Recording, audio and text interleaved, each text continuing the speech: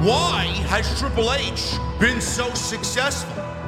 Why is Triple H running WWE better than Vince McMahon and Bruce Pritchard on Monday and Friday night? Long-term booking.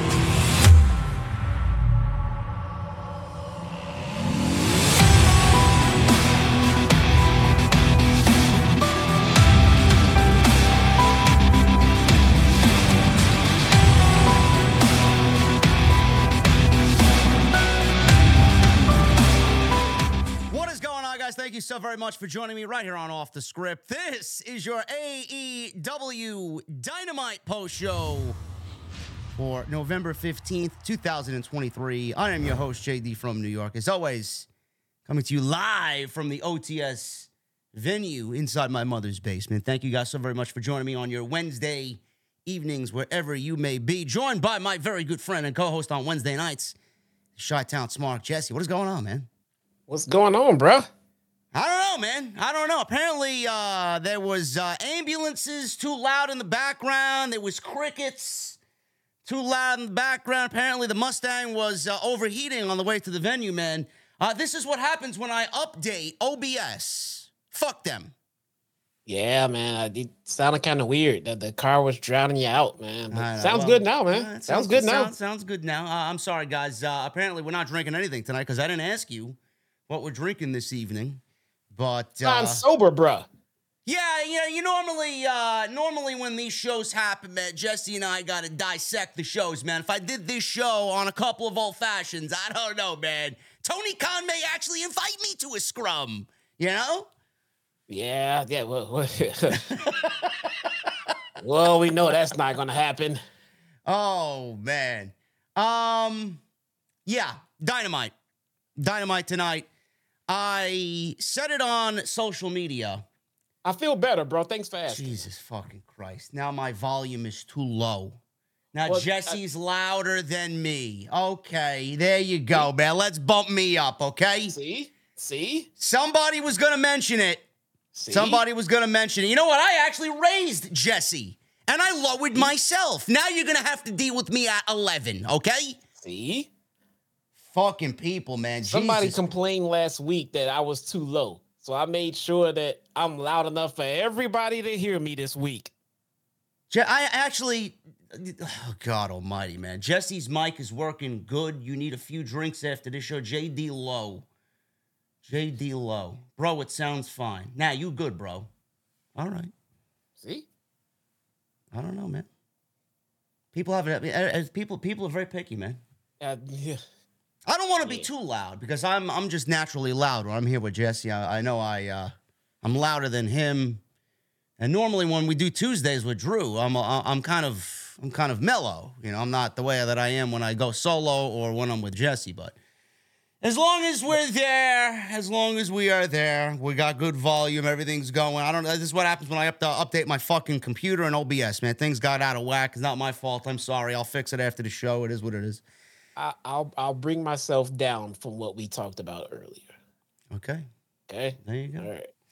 Anyway, Dynamite tonight. I said this on Twitter, Jesse. I felt that AEW tonight did an admirable job for a go-home show. It wasn't too much. It wasn't too little. And I felt like if I could make an analogy, being that we're in my mother's basement here, we got the drinks flowing tonight. You know, normally an old-fashioned calls for 2 ounces of your preferred whiskey. I feel like Dynamite and Tony Khan tonight, Jesse, I felt like they maybe did 2.5 ounces of whiskey in that old-fashioned tonight. They gave you just a little, man. They gave you a little on top of what they normally give you. Wasn't terrible by any means, but the most important matches on Saturday's pay-per-view, they made feel important. Yeah, so I spent the last couple of minutes before the show started tonight. I was sitting and talking to my wife and just kind of rubbing my head. And she's like, "What's the problem?" I'm like, I don't know how to come at this show tonight. I'm not gonna lie. It was one of them shows. I feel you. Yeah. To me, as I sit here and try to, just go over the show and what we do, a couple of friends talk about what we thought about tonight's wrestling show. Yeah. And I don't know how to come at it because I don't like sitting here and just being the guy that just points out all of the bad and everything else. And at the same time, I feel like if I'm holding my tongue about what I felt about something, then I'm not being honest with you guys here. And I would rather be honest with the people here who are listening and them not like it rather than sit here and be fake and be phony and smile. And I know it's not how I feel about something. So I'm kind of at two worlds about it because there was things on the show, like you said, that made me feel like it was a pretty decent go home show. But then there was other things on this big show that just made me feel like, why am I watching this show? I just don't know how to come at it. So we're just gonna take it segment by segment. I'm not gonna get into what I thought about the overall show because it was just all over the place. We're gonna go segment by segment. I'm just gonna be honest about what I thought about each individual segment, as honest as I can be, with also trying to keep in mind that these men and women do bust their ass to do what they do. And that's where we should start. These men and women bust their asses to do what they do to entertain us. And I want to start with that. So that I can appreciate. All right, let's go segment by segment here. I want to start with the top of the most important things here in AEW, and that's MJF. And the whole devil. Who is the devil? We got some news on the devil today, who it's not. And I know Jesse's been bombarded because Mr. Pepsi Man wanted to tweet out a picture of him in devil horns.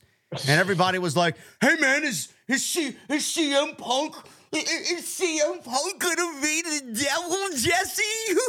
Yeah, well, we can start with that. So I got some Twitter heat over the last couple of days. People and maybe it's because they know I'm tired of Pepsi Phil, but they love sending me all of these Instagram posts. I'm not on Instagram. They love sending me all of CM Punk's Instagram posts and all of the news and rumors that other sites put out there in regards to Punk. And I got kind of tired of it. And I put out a tweet that said, look, I genuinely do not care to get all of these tweets about Punk. And if you send them to me, I'm going to mute you or block you because I just don't care. And people get all offended about it. Like, oh, you should care. The thing is, I mean, simple enough. If news comes out about Punk, I don't care. So why are you tagging me in it? Send it to some people who actually gives a shit. I don't care. I don't care.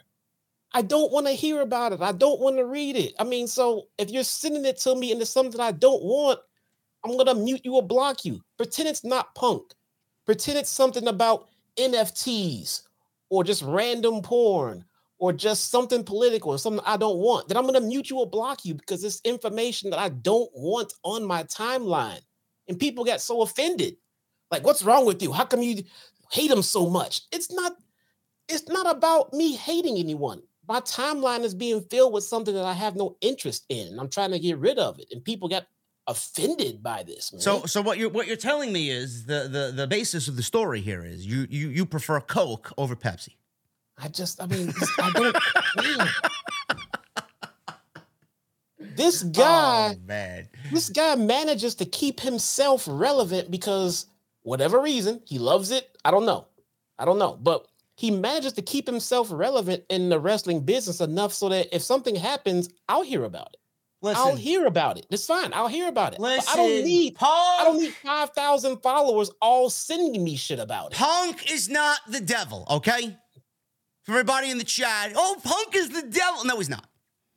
Punk is not the devil. Tony Khan is not going to sabotage AEW Collision for 3 months to ultimately reveal CM Punk is the higher power here. Right. Give me a break. Right. Why would anybody? We discussed this last night. Why would Warner Brothers Discovery sit down with Tony Khan? And Tony, can you imagine this meeting? Tony Khan brings up, yeah, you know what? We're going to take CM Punk off of television and fake fire him because of an altercation at All In with Jack Perry, and then bring him back 4 months later as the devil in a big reveal for the MJF Bidding War of 2024 storyline. But we're going to take him off television for 4 months and ruin Collision in the process. Yeah, I'm sure Warner Brothers Discovery loved that idea. Yeah. Exactly. You fucking stupid. Oh my goodness, man. Look at this fucking guy. Holy shit. There we go. Where are my sounds? Let me see if this works.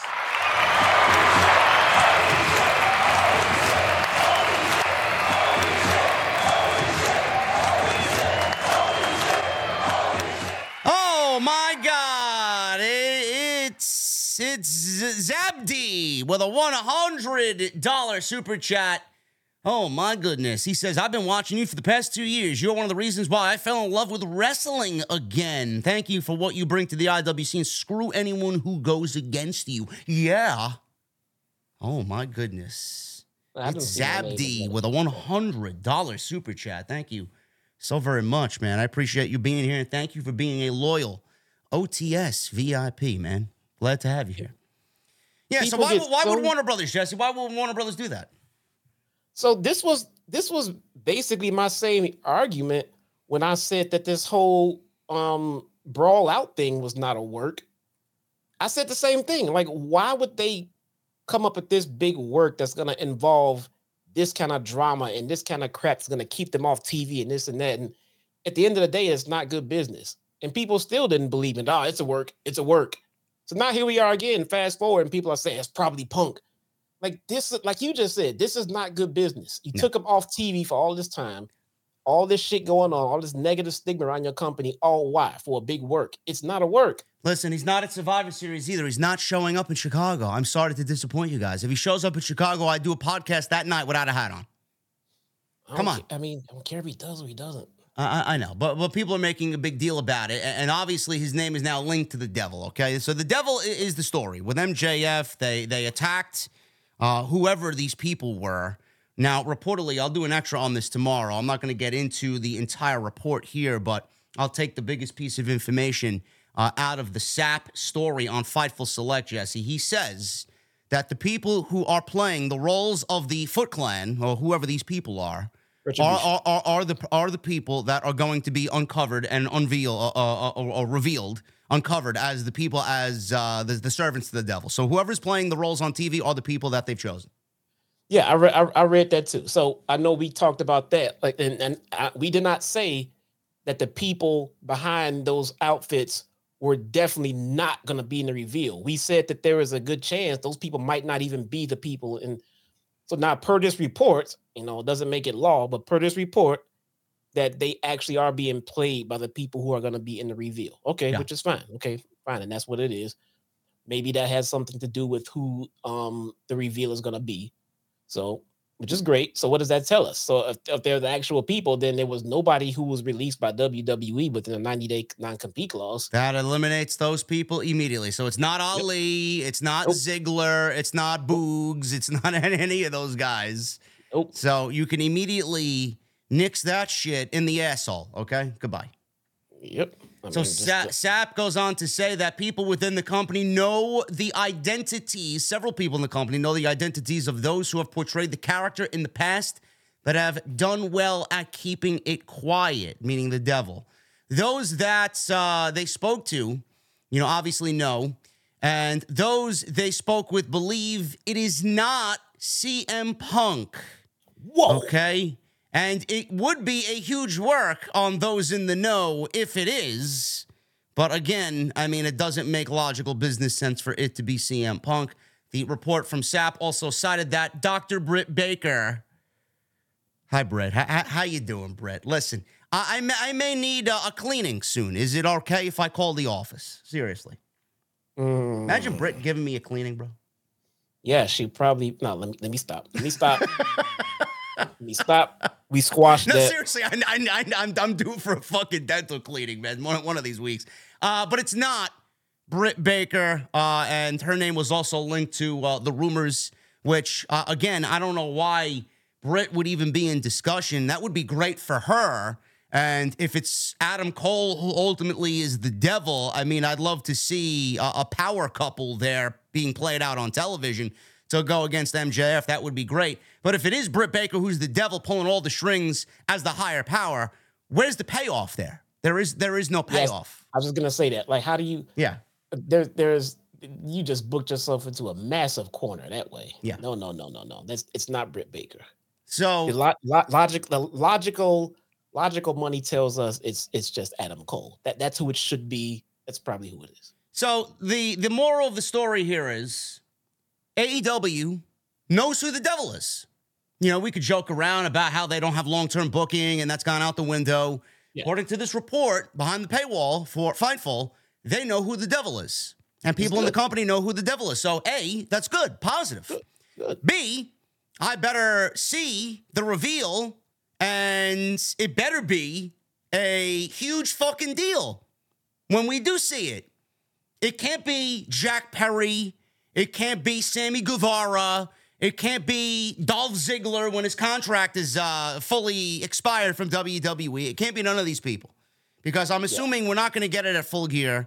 We're going to get the reveal more than likely at World's End because that's, you know, to me, the name of the pay-per-view that they've built around this MJF storyline arc right now where, you know, his past is coming back to haunt him and, you know, there's several different people in the company trying to take everything away from him and then, you know, it kind of leads to World's End. His world is going to end. The most important thing to him is going to be taken away from him. So we'll see what happens there. But yeah, I'm glad we got some clarification on that because MJF did address the devil, and he did say tonight, whoever stole my mask, you know, when I get you, I will find out who you are, and there will be hell to pay. Now, MJF beat the shit out of Britt Baker. Yeah, no, it's not going to happen. And Jesse, he did say that he will find them and they will pay. And a lot of people are even throwing MJF's name into the hat as possibly being the devil, like Jay White did tonight. And even Roderick Strong believes that MJF is the devil and he's playing everybody. So MJF, I'm going to add to the list of names here. Britt, CM Punk, any of these ex-WWE guys, Jack Perry, Sammy Guevara, no. And MJF is a big no as well. So I'm gonna disagree with you here. I'm not even gonna address CM Punk as the devil. That's just fucking ridiculous. I'm not even gonna talk fantasy world. Yeah, not even gonna do that. I don't think, for me personally, I don't think anyone is ruled out at being a logical or a good reveal for the devil. I don't think anyone is ruled out except MJF. That's the only one it cannot be. Outside of that, I'm not saying anyone else would make sense. I'm just saying I'm open to hear the story that you're going to tell. So if it's Sammy, you know, if it's Kyle O'Reilly, if it's whoever the fuck it turns out to be, let me hear the story, you know? Maybe you got something there. Maybe you got plans. Maybe even if it's the origin of a story, then you have big main event plans for this person and this devil role is going to catapult them to the main event scene. Let me hear the story. But MJF, it cannot be. That's the only reveal that's going to make me say this was all stupid. Yeah. Other than that, if it's somebody I don't understand, like I don't get that one, but let's hear the story. What you got? You know? So I want to hear what they got. It just can't be MJF. It just can't be MJF. Well, the other thing with MJF is he is very reluctant and very hesitant on picking a tag team partner to battle the Gun Club at the pay-per-view during the 0 hour pre-show, okay? Now, there are people, and we discussed this on TNT with Drew last night. He is not really a fan of the World Champion wrestling on the 0 hour pre-show as the Ring of Honor Tag Team Champions. You know, I wasn't really in the camp of, yeah, and it's a problem.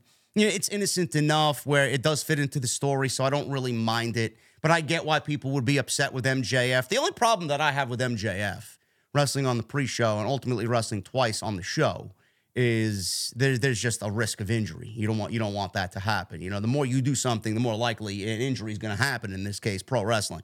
So that's the only reason why I don't like it. But you know, all roads are leading, Jesse, to him picking Samoa Joe. Samoa Joe's the only one that's basically offered his help, and MJF, you know, he did get his ass beat tonight by the Bullet Club, and I feel like he's going to have no choice but to take Samoa Joe up on his offer, and they will battle the Guns on the 0 hour pre-show. It can't be anybody else there.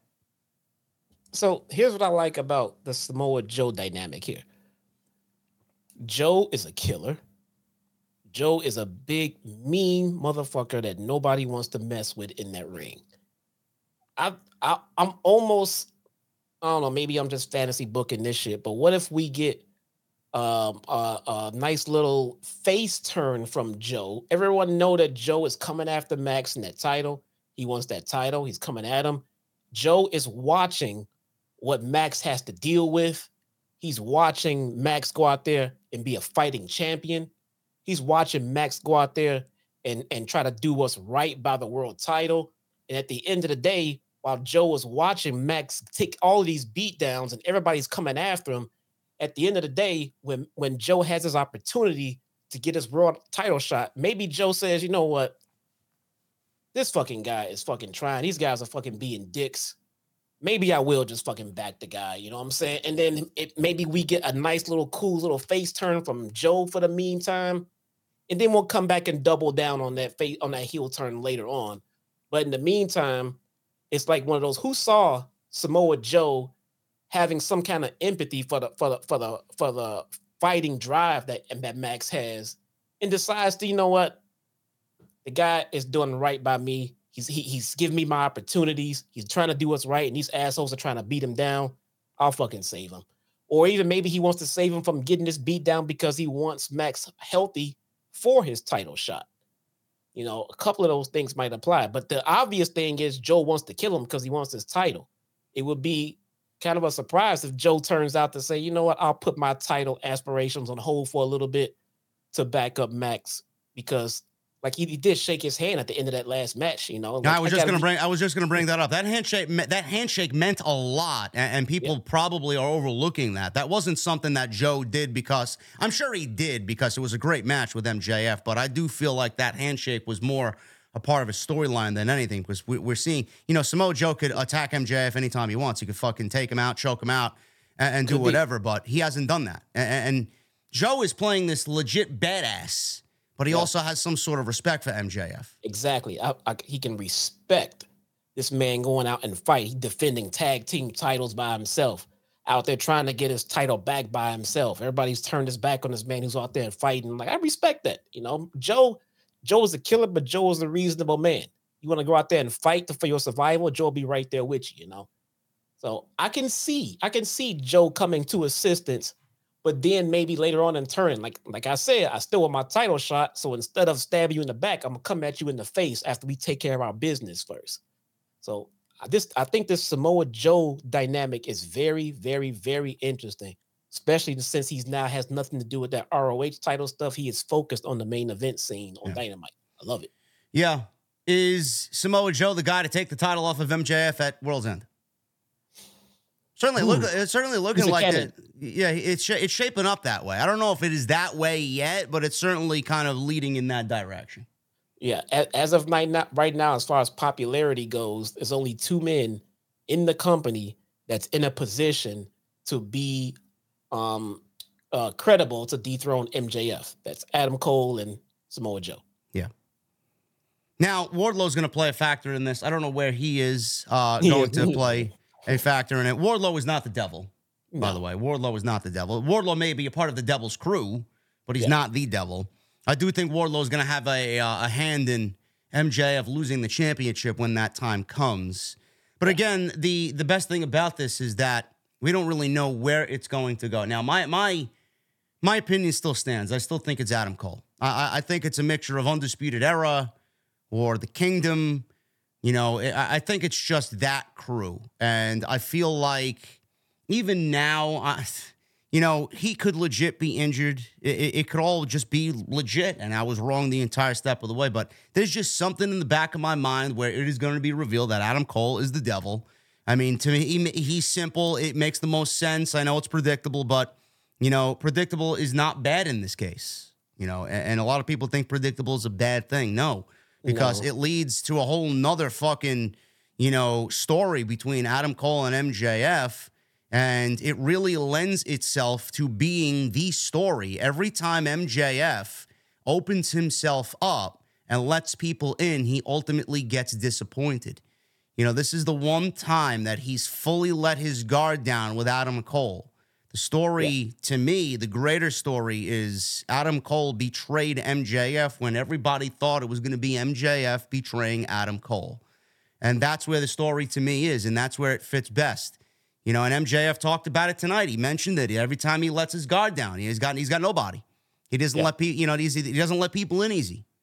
And to me, it just makes the most sense. I'm sticking with Adam Cole. It could be Adam Cole. What if this is one big humongous swerve in regards of what if it's none of these guys? What if it's Kenny Omega? It could be Kenny Omega. I mean, the Bucks in the beatdown. What if it's Kenny Omega? I don't know. I don't think anybody's thinking Kenny Omega, which would kind of lead to it maybe being Kenny Omega, but I'm not really banking on Kenny Omega. Here's what I love. This storyline is great for AEW. It's literally the best thing they have going on in a sea of negativity around them right now. Yeah. They need to deliver. Yeah. They need to deliver on this mess. Like you just mentioned, the higher power. The higher power reveal is one of the biggest reveals in the history of WWE. Yeah.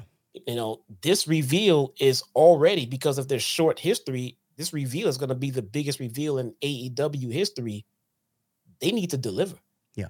And by the way, no, the reveal is not going to be Tony Khan. And I see people in the chat, JD, it's Will Ospreay. How the fuck could it be Will Ospreay when it's already been reported by several outlets that Will Ospreay's contract is not up until February 2024? Why would they give Will Ospreay that spot when he's not set to be with the company yet? Who the fuck knows if he's even going to be there? Yeah, no. This is big. Yeah. This is big. This is huge. And I hope they play it out the right way. This storyline can carry them right into 2024. So this is good stuff, man. Yeah, I'm excited about this, and I'm sticking with my guns. So we will see what happens in the coming weeks. I'm excited for Saturday. I'm excited for that MJF Jay White match at Full Gear in the main event for the Triple B. It's going to be a great match, and maybe we'll get another couple of seeds planted for the Devil, and maybe we'll see something happen there in regards to that. The other thing I want to talk about, we'll get to the show. Tony Khan went on social media today and actually did something that he should have did with the past 3 announcements. He made an announcement on social media and didn't hide it behind a ratings grab. Today he goes on social media and he says that he is going to sign a major free agent at Full Gear. He says AEW has agreed to terms with one of the world's best wrestlers, a pro who is known and respected by virtually every AEW fan. They will come to LA to sign their contract this Saturday at Full Gear. Now, I see a lot of people saying that, oh yeah, this is Will Ospreay. Again, Will Ospreay's contract is not up until February 2024. Why would that be the case? I don't think that's the case. And I would find it very hilarious if Tony Khan went, above and beyond to talk to Bushiroad and New Japan to buy out this man's contract and offer him the fucking world so that WWE doesn't even get a chance to negotiate with him. I would find that hilarious, Jesse. What do you think about that? No. I just don't. I would wonder why Tony Khan spent a crap ton of money for a free agent that he'll have access to in 3 months. I don't think it's Will Ospreay. I've seen some people saying it's Sami Callihan. It could be. Pro Wrestling Revolver has a show tomorrow night, a huge show, their biggest show ever, which you guys can watch on Fight TV. They are emanating from Los Angeles. So Sammy's going to be in Los Angeles anyway for Full Gear. So a lot of the rumors are kind of leaning towards Sami Callihan that he's signed with AEW, and I ultimately hope he ends up with AEW anyway because that's the best place for him. If he goes to WWE, he's not going to be able to run Pro Wrestling Revolver anymore. So Sami Callihan is a legitimate guess. That is a good guess. That's a good guess. It's subjective for sure with the wording Tony Khan used here, one of the world's best. I don't know if people are going to think he's one of the world's best pro wrestlers, but Sami Callihan is a main event level performer, no doubt about it. So it could be him. Again, I have been very confident, and Drew's been very confident on Tuesday nights. We've both been saying this for weeks now. I know Jesse and I have been saying it. We kind of dumbed down the discussion because, it's one of those cases of if it happens, it happens. When it happens, when it happens. but I'm sticking with Mercedes. I think Mercedes Moné is going to be announced on Saturday. I think she's going to be the one to sign a contract. I think she is the new signing for Tony Khan. Now, I did see, Jesse, he did sign Kota Ibushi. He did put a graphic up with Ibushi on social media after Dynamite tonight. Ibushi is all elite. I don't think that this announcement has anything to do with Ibushi because there's no reason why Tony Khan would have made this announcement at 5:30 only to announce Kota Ibushi after the show was over. This is a full gear announcement. This is not Kota Ibushi. No, it's not Ibushi. Mercedes is no pun intended, but Mercedes is safe money to bet on right there. I don't see why it wouldn't be Mercedes. It could be Callahan.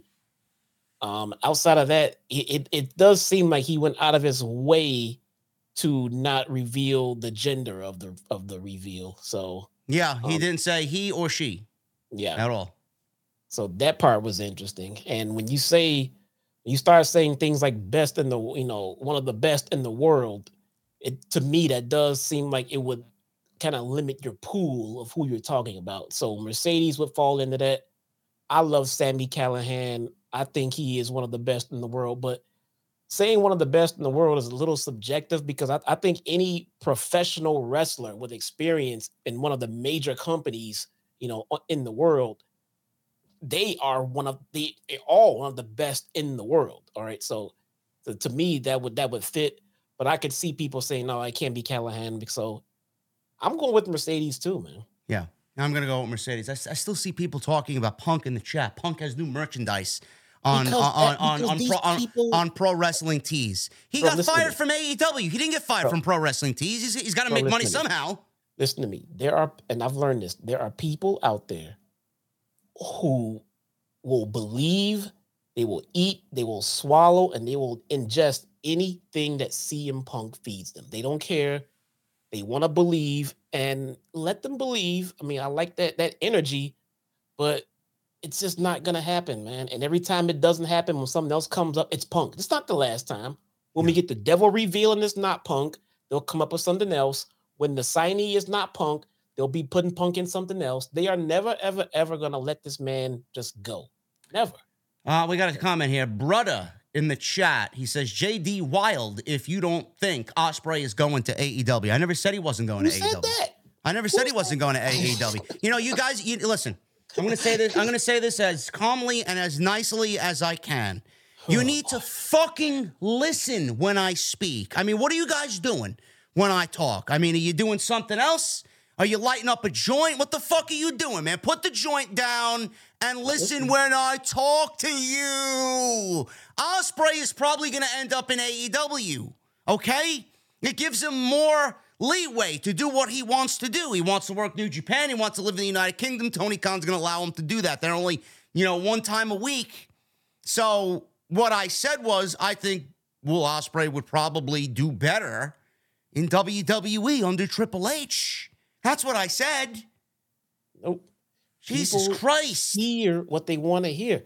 I got tired of my timeline being flooded with a bunch of my followers sending me things about Punk. I said to please stop it, and I don't want to hear it anymore. And then what I got was, you hate Punk. It doesn't matter what it is. If you send me a bunch of stuff about birthday cakes, I will then tweet, please stop sending me shit about birthday cakes.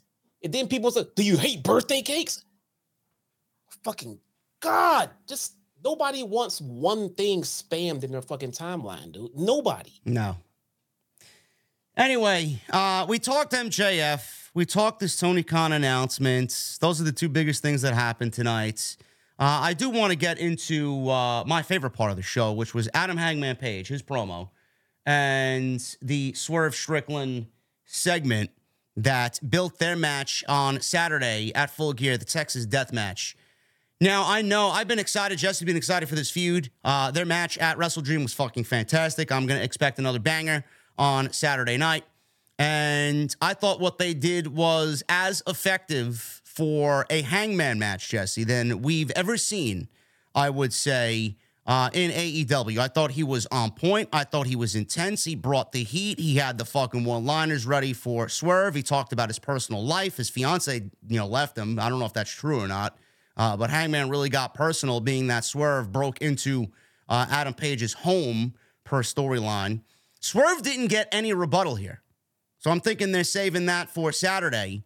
But I thought this was an excellent segment. They sold the match tremendously. I can't wait to see it. And at the end, I think we're going with Hangman to win this thing, bro, because I think this is going round 3, and I think Swerve's going to get the win at World's End. Yeah, it makes sense. I like how Swerve stayed quiet through all of this. I think Swerve said what he needed to say in his reactions, his facial reactions. I think Nana did a good job at selling Swerve's side of this. Nana took the heat in this segment. I like everything about this segment. I think Hangman and Swerve are grossly underappreciated with the feud that they're putting in with AEW right now. Love it. Yeah, this is going to be a tremendous match. I'm very excited about that. We'll go over the dialogue on what Adam Page actually said. I got it here in my notes, but I thought that was a great segment. Jon Moxley sold his match with Orange Cassidy, and I'm looking forward to that as well. I may be wrong, but I'm going with Orange Cassidy winning the championship, or winning the match and retaining the championship. And we got another bomb here.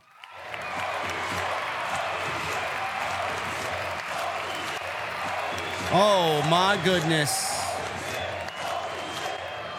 Jason Barker with a $100 super chat.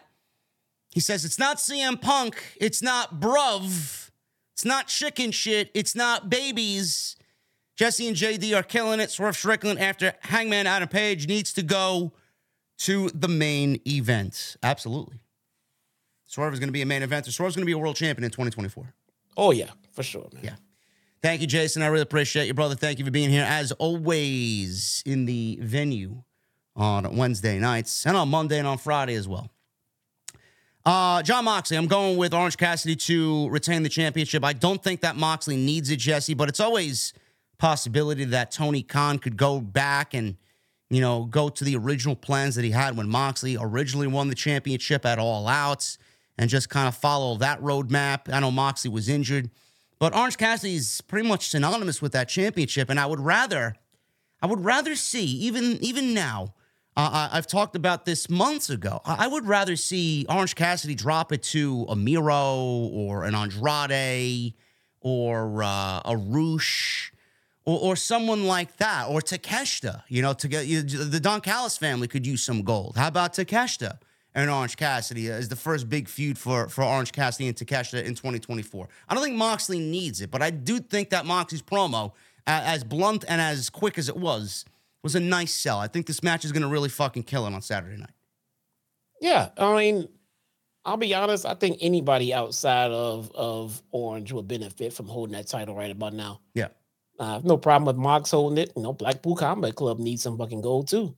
Yeah. Mox should have never lost it.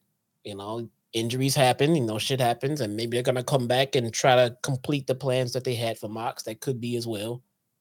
I think anybody can benefit right now with that title outside of Orange Cassidy. Just basically anybody. I think you're right. Takeshita can use it. Callis family can use it. So could the Blackpool Combat Club. Just move it around. Yeah.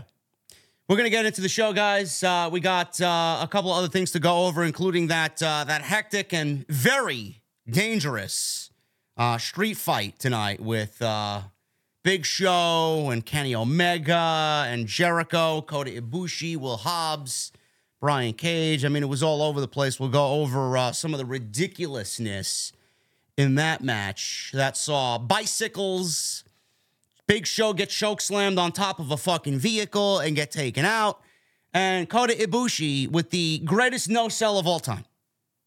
We will get into all that, which is absolutely fucking ridiculous. Before we do that, I have one piece of news here that I want Jesse's take on, because this is the first time that him and I are alive since Saturday when Tony Khan announced that they actually did reiterate this again on the show tonight. The Continental Classic is coming. Round-robin tournament, 12 of AEW's best. This will span weeks of television, and the finals will take place at World's End. What the winner gets, I don't know. Maybe a shot at MJF or whoever the champion is at World's End. or maybe Revolution. We don't really know what the details are yet, but this is going to span weeks of television, round-robin tournament. This is basically AEW's version of the G1 Climax, and I'm excited for this because I know Jesse and I have been very, very hard on AEW Logic and AEW Creative as of late. They seemingly have fallen into this pit of putting on banger matches, but most of this shit doesn't really make sense, and we're starting to question a little bit more of what they're doing and asking why on AEW television a little bit more. I feel like this tournament, with the matches that we could potentially get, is going to give the television shows meaning. And that's all I ever want for a weekly television show. I don't want to watch a fucking random show with thrown together matches because Tony Khan woke up one day and he wanted to be the biggest mark in the fucking business. I don't care. I want meaning. I want story.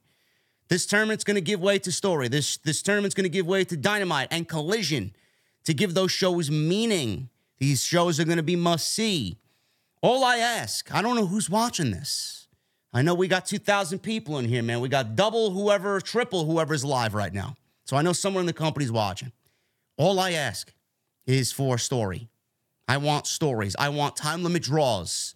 I want people that you don't necessarily see losing on television because they're Tony Khan's favorite. I want them to fucking lose a match.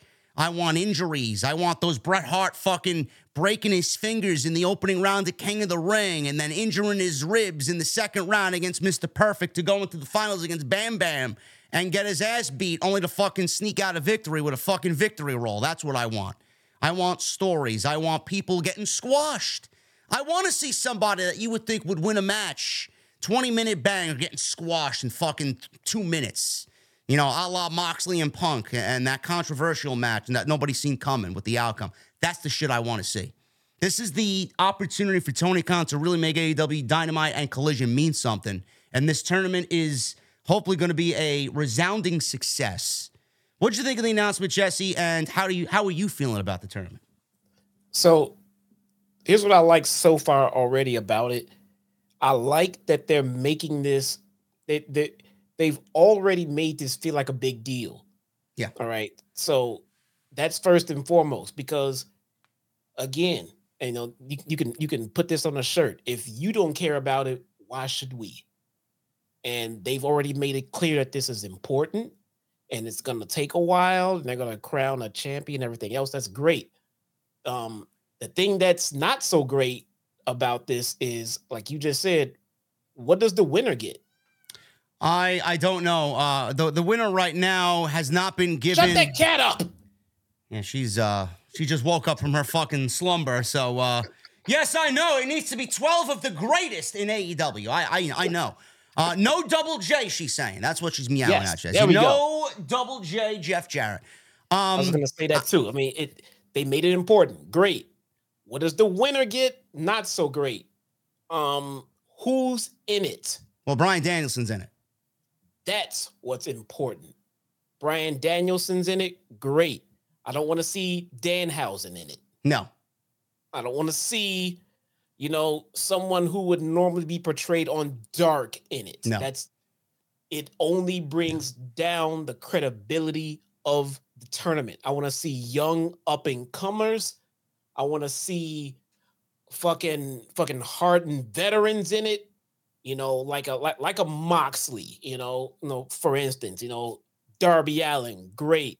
Bryan Danielson, fantastic. Daniel Garcia. These are people with credibility that can go and win a match like that. I don't want to see any sports entertaining. No. In this match. I want to see pro wrestling on every last single match. It should be equivalent to the Cruiserweight Classic in NXT. Yes. I mean, that was 32 people in that tournament. This is 12. Yes. That wasn't a round robin tournament. This is, this could be something that Tony Khan looks at and says, you know what? We haven't done jack shit with Malachi Black. I'm putting Malachi Black in there. This is the type of tournament that I want to see Malachi get in there and become a singles wrestler. What the fuck did you bring him in here for? I want to see Andrade. I want to see guys like that who fucking wrestle, and he's going to go out there and wrestle. We can see Kenny Omega. Daniel Garcia could be in this thing. Apparently, it's a contract year for him. He wants to prove himself. Give him the fucking spotlight to do that. Obviously, we got Kenny Omega. He should be a no-brainer in there. Swerve, put him in there. You want some of the best? You got the best. There should be no problem for Tony Khan to find 12 of the best in the entire world to put in this tournament. And if I could make a suggestion, I don't want this to be random fucking, let's have Excalibur throw the graphic up on Dynamite and here are the 12 guys in the tournament. No, I want Tony Khan to make a big fucking deal about this. I want him to sit down with these people and I want him to explain what the winner gets, how important this is to the company, and what this means to the company, the entire tournament. I want a sports-like presentation. You want to make it a big deal? Don't give me some random bullshit where you're announcing an eliminator tournament for fucking Full Gear. Yeah, these are the names, and the matches are predictable, and it's built around one guy that we know is going to win it. No. Yes. We need sense of urgency. We need fantastic wrestling matches. We need there to be like a playoff type feel. You know what I'm saying? As a matter of fact, we shouldn't only be seeing heels versus faces because logistically that wouldn't happen. All right. You would just put everyone in the fucking tournament. We might get at the same time. I get it. Heel versus heel just does not work. Oh, but I don't want to cut you off, but it is a round robin, 6 on one side, 6 on the other. All those people in their specific blocks will wrestle each other. So there is a high probability we're going to get babyface versus babyface or heel versus heel in these tournaments. Good. Yeah. I love that feel. It reminds me of like the old school Survivor Series matches that led up to the Survivor Series. You know what I'm saying? And like you said, and earn your way in or somehow politic your way in. Make it interesting how everyone got in the tournament as opposed to just like, these are the names. Brian, I get it.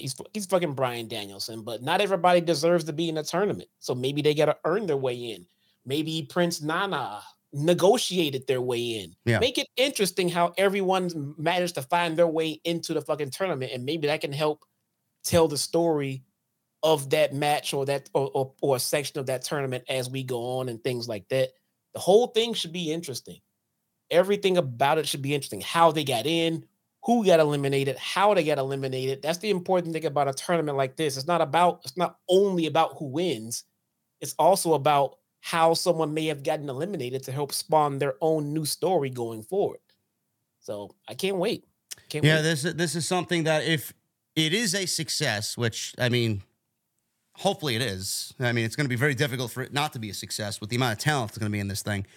But if it is a success, I would love to see something like this yearly. So hopefully Tony Khan is thinking along those same lines. I've been asking for something like this from WWE for the King of the Ring for forever.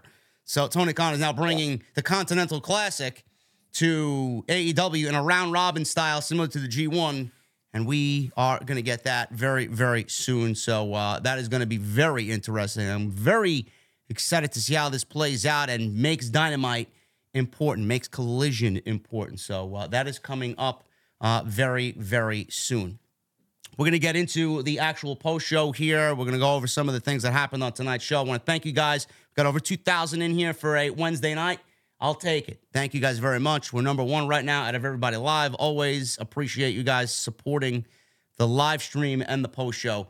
Please, if you can, hit that thumbs up. Helps out the channel, helps out the video. Let's try for 1,000, and we should hit it easily. We got 2,000 in here, so 1,000 likes minimum. Follow Jesse and I on social media. We're both on X, at JD from NY206, at Chi-Town Smark on X. I'm also on Instagram, TikTok, and Cameo. Make sure you guys hit that subscribe button down below. Turn on the bell for notifications, and go check out all the other content on my channel, and go subscribe to Jesse's channel as well. Same on YouTube, Chi-Town Smark, where he covers Impact on a weekly basis. Let's get into the opening match. We got Jon Moxley and Wheeler Yuta against Orange Cassidy and Hook. I know you were excited, Jesse, even in a tag team element. Orange Cassidy, when he's not defending the international championship, is still opening Dynamite, man. There's something about that theme song that Tony Khan loves to start Dynamite off with. It's starting to become a meme at this point. It is a meme. He does it because you don't like it. It does. He flat out does. It's just so repetitive at this point. It's at this stage of the game. It's like, all right, can't wait for Dynamite. We're gonna see Orange Cassidy first. It's so predictable. it's some, like you said, not all predictable is bad. This is that kind of bad predictable. I mean, just hide him somewhere else in the show. Give him the week off. Where's Christian Cage? Isn't this 2 weeks in a row? No Christian Cage on Dynamite. I don't know. I thought he was on. Wasn't he on Collision? I'm not sure. I don't remember much from Collision. You watch Collision? I watched it on Saturday. Yeah. Okay. That's when I got the announcement. I'm like, ooh, the Continental Classic. I like that one. Yeah, I have not seen Christian Cage on my TV, and I'm seeing Orange Cassidy to open the show. Come on, man. Yeah. This tag team match was fun. We got Hook and Orange Cassidy. I do like the dynamic, this low energy, lethargic tag team of Hook and Orange Cassidy. Then you got Jon Moxley and Wheeler Yuta who are going to bring the fight. So I really liked the way that Hook and Jon Moxley went at it, man. I like that Hook is never going to get better unless he's in there with guys like Jon Moxley, Wheeler Yuta. That's the type of talent that you want in there with Hook. I thought he worked pretty well with Jon Moxley in there. This was a great sell for Jon Moxley and Orange Cassidy as well to sell some of their heat between each other.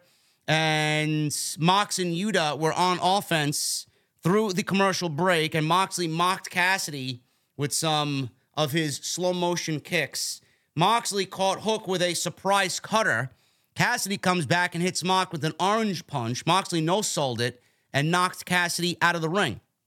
Hook then put Mox in the red room, but Yuta broke it up. Mox hit a Death Rider, and then Yuta leveraged Hook's shoulders down with a seatbelt pin, leverage pin for the 1, 2, 3. Moxley and Yuta win in about 12 minutes. Hard-hitting, fun. It did the job to sell Moxley and Cassidy on pay-per-view. Don't know if we're going to get Yuta and Hook on the pre-show. We could very well get that. After the match was over, Moxley addressed Cassidy. He said that he's nothing and never has been anything, ever. He says it's time for a course correction, so he's going to grind him into dust, win the International Championship, and nothing will be able to stop him. Cassidy sat back on the outside against the barricade and said nothing, but he looked concerned after Moxley basically said, I'm going to kill you at the pay-per-view. Good stuff. Very much so, man. Very much so. I mean, but man, why does he have to open the show every week, man? I mean, why'd the Cruiserweights open WCW Nitro every week? Didn't we get tired of that? I don't know. I didn't watch Nitro. Oh, that's right. Well, spoiler alert, we get really tired of it. Yeah, well, I mean, it is what it is. But, yeah. Hook. The biggest takeaway from the match to me was Hook, man. I feel like he's getting a little bit more, what's the word? What's a good word? Normalized? Normalized, seasoned. Yeah. A little bit more seasoned, man. He got a little bit salt and pepper. You throw a couple of garlic cloves in there. He's seasoned in that sauce, man. You gotta love it. I like what they're doing with Hook. Yeah. I like Hook's progression. They've managed to ease him into the weekly rotation. You know, they got him off of this he's unbeatable kind of guy. He's vulnerable. He's still strong. Still a crowd favorite. He's I think he's in the right place on the card. I like everything Hook at this stage, and that's pretty impressive, man, because he's pretty far into this, meteoric rise that he had. So do you feel like Hook has kind of cooled off from the first couple of years he was introduced to the AEW audience? Yeah. I think he's cooled off to where he should be. I think he was just a little bit too hot, and it was impossible to maintain that kind of level. And it was also improbable and was probably higher than he should have been, but it was nice to start off that way. They needed to ease him into the normal rotation of things, and I think that's where he is right now. I think he's at a perfect spot right now in AEW. Yeah, this was good stuff. Excited to see Cassidy and Moxley on pay-per-view for that International Championship. We got Tony Schiavone up next, and they introduced a segment with Adam Hangman Page and Swerve Strickland. Schiavone said, neither man. This was important, and I do love this because it makes you want to see the match more. So this was a thumbs up of a creative decision here from Tony Khan and the team. Neither man can attack each other during this face-to-face. Otherwise, per storyline here, both of them are suspended until 2024, and the match at Full Gear is canceled. I love it. Yeah, but let me ask you this. If these guys get heated at each other and they touch each other, per your ridiculous stipulation, you would now have to suspend Hangman and Swerve because two wrestlers tried to touch each other. Yeah. Well, good for you and everybody.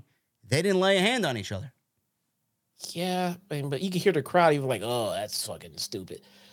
Say the winner of this match coming up gets an upcoming title shot or something along that lines. But if you touch each other, you don't get that opportunity anymore.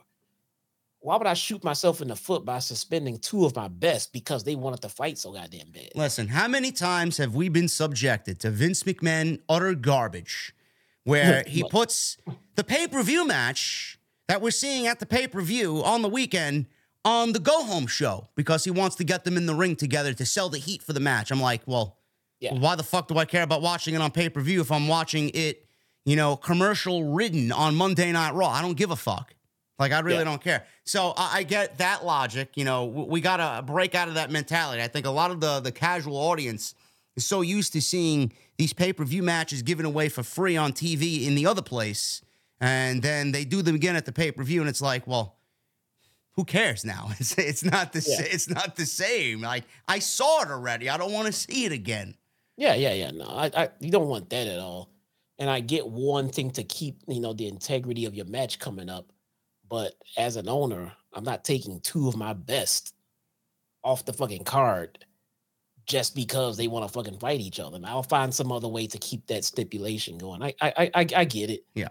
It's splitting hairs at this point because the fact of the matter is Swerve and Hangman are both doing some of their best work in since they've both been in AEW, and I'm loving it right now. Yeah, excellent stuff here.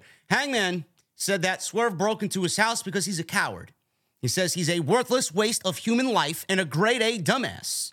And more of a dumbass than he was 2 years ago when he was fired from the E. He didn't say the E, but we all knew what he was talking about. Yeah. He said 2 months ago, Swerve told him he wants to be world champion. But he can see that Swerve does not have it in him. You can't cut it, and you're not the man you think you are.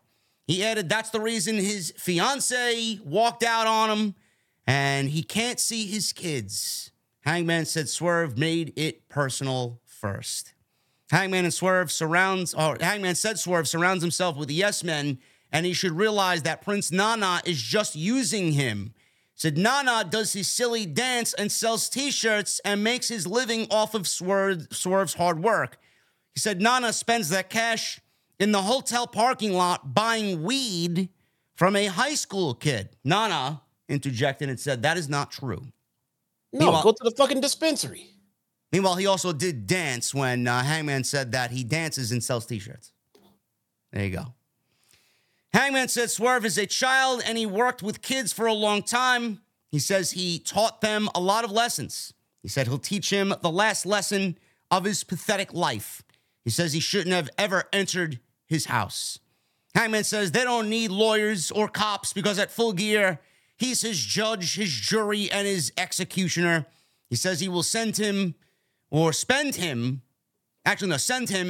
he will spend eternity. Sorry, I'm fucking typos, man. Send him to hell, spend eternity in Swerve's house at the bottom of hell. Hangman dropped the mic and then picked it up. Fans chanted cowboy shit. Hangman said he forgot to mention that tonight's stipulation was they couldn't lay hands on each other, but they didn't really say nothing about this guy over here, and he fucking punches Nana. Security intervened. Hangman punched a security guy and yanked his jacket off and gave a buckshot to one of the geek security guards, and that was basically it. So I guess, Jesse, he can't touch Swerve, otherwise he's suspended, but it's okay to touch several security guards and also not get suspended. Yeah, that's fine. You can beat up officials, referees. He can punch Nana, not get suspended. So if you have the ability to tell these guys not to touch people that you don't want them to touch, why wouldn't you include officials, referees, security? I mean, it's a minor thing, but I wouldn't be who I am if I didn't ask. Like, a lot of people tend to think that I come on here and complain, but if I was sitting at the fucking writer's table in AEW with Tony Khan and this was brought to everybody's attention sitting at the table, I'd be like, well, all right, it's cool that we got this stipulation here for this face-to-face where they can't touch each other, otherwise they're suspended and the match is canceled. but Hangman's going to put his hands on paid AEW officials and security. He can knock them out, though. Fucking 5, 10 at a time and then not get suspended. I mean, what type of sense is that? Yeah, I'm all about filling in logic gaps like that. Bring me your proposed story. Let me hear it. And I'm gonna poke a few holes in it so we can clean that shit up just to get your story put through. Because some of that stuff makes no sense. But I get it. People say, I got people in my time, suspend your disbeliefs. I'm watching pro wrestling. I suspend my disbeliefs every single day. All right. What you mean is suspend them even more, widen that suspension. Like, bruh, I mean, how much do you want us to do? I mean, work with us here a little bit. Come on, man. Now, Swerve did not say anything in rebuttal. He did not say anything here. He'd never picked up the microphone, but his body language and his facial expressions told a lot as far as where his mindset is at going into the pay-per-view. So good on Swerve as well. I thought this was excellent. Great sell for the pay-per-view on Saturday. I think it may be the match of the night, honestly. If we're talking MJF and Jay White, which we know is going to be a banger, this one is going to give that match a absolute run for its money. And this is a Texas death match on no rules on Saturday. It's good. That's good, man.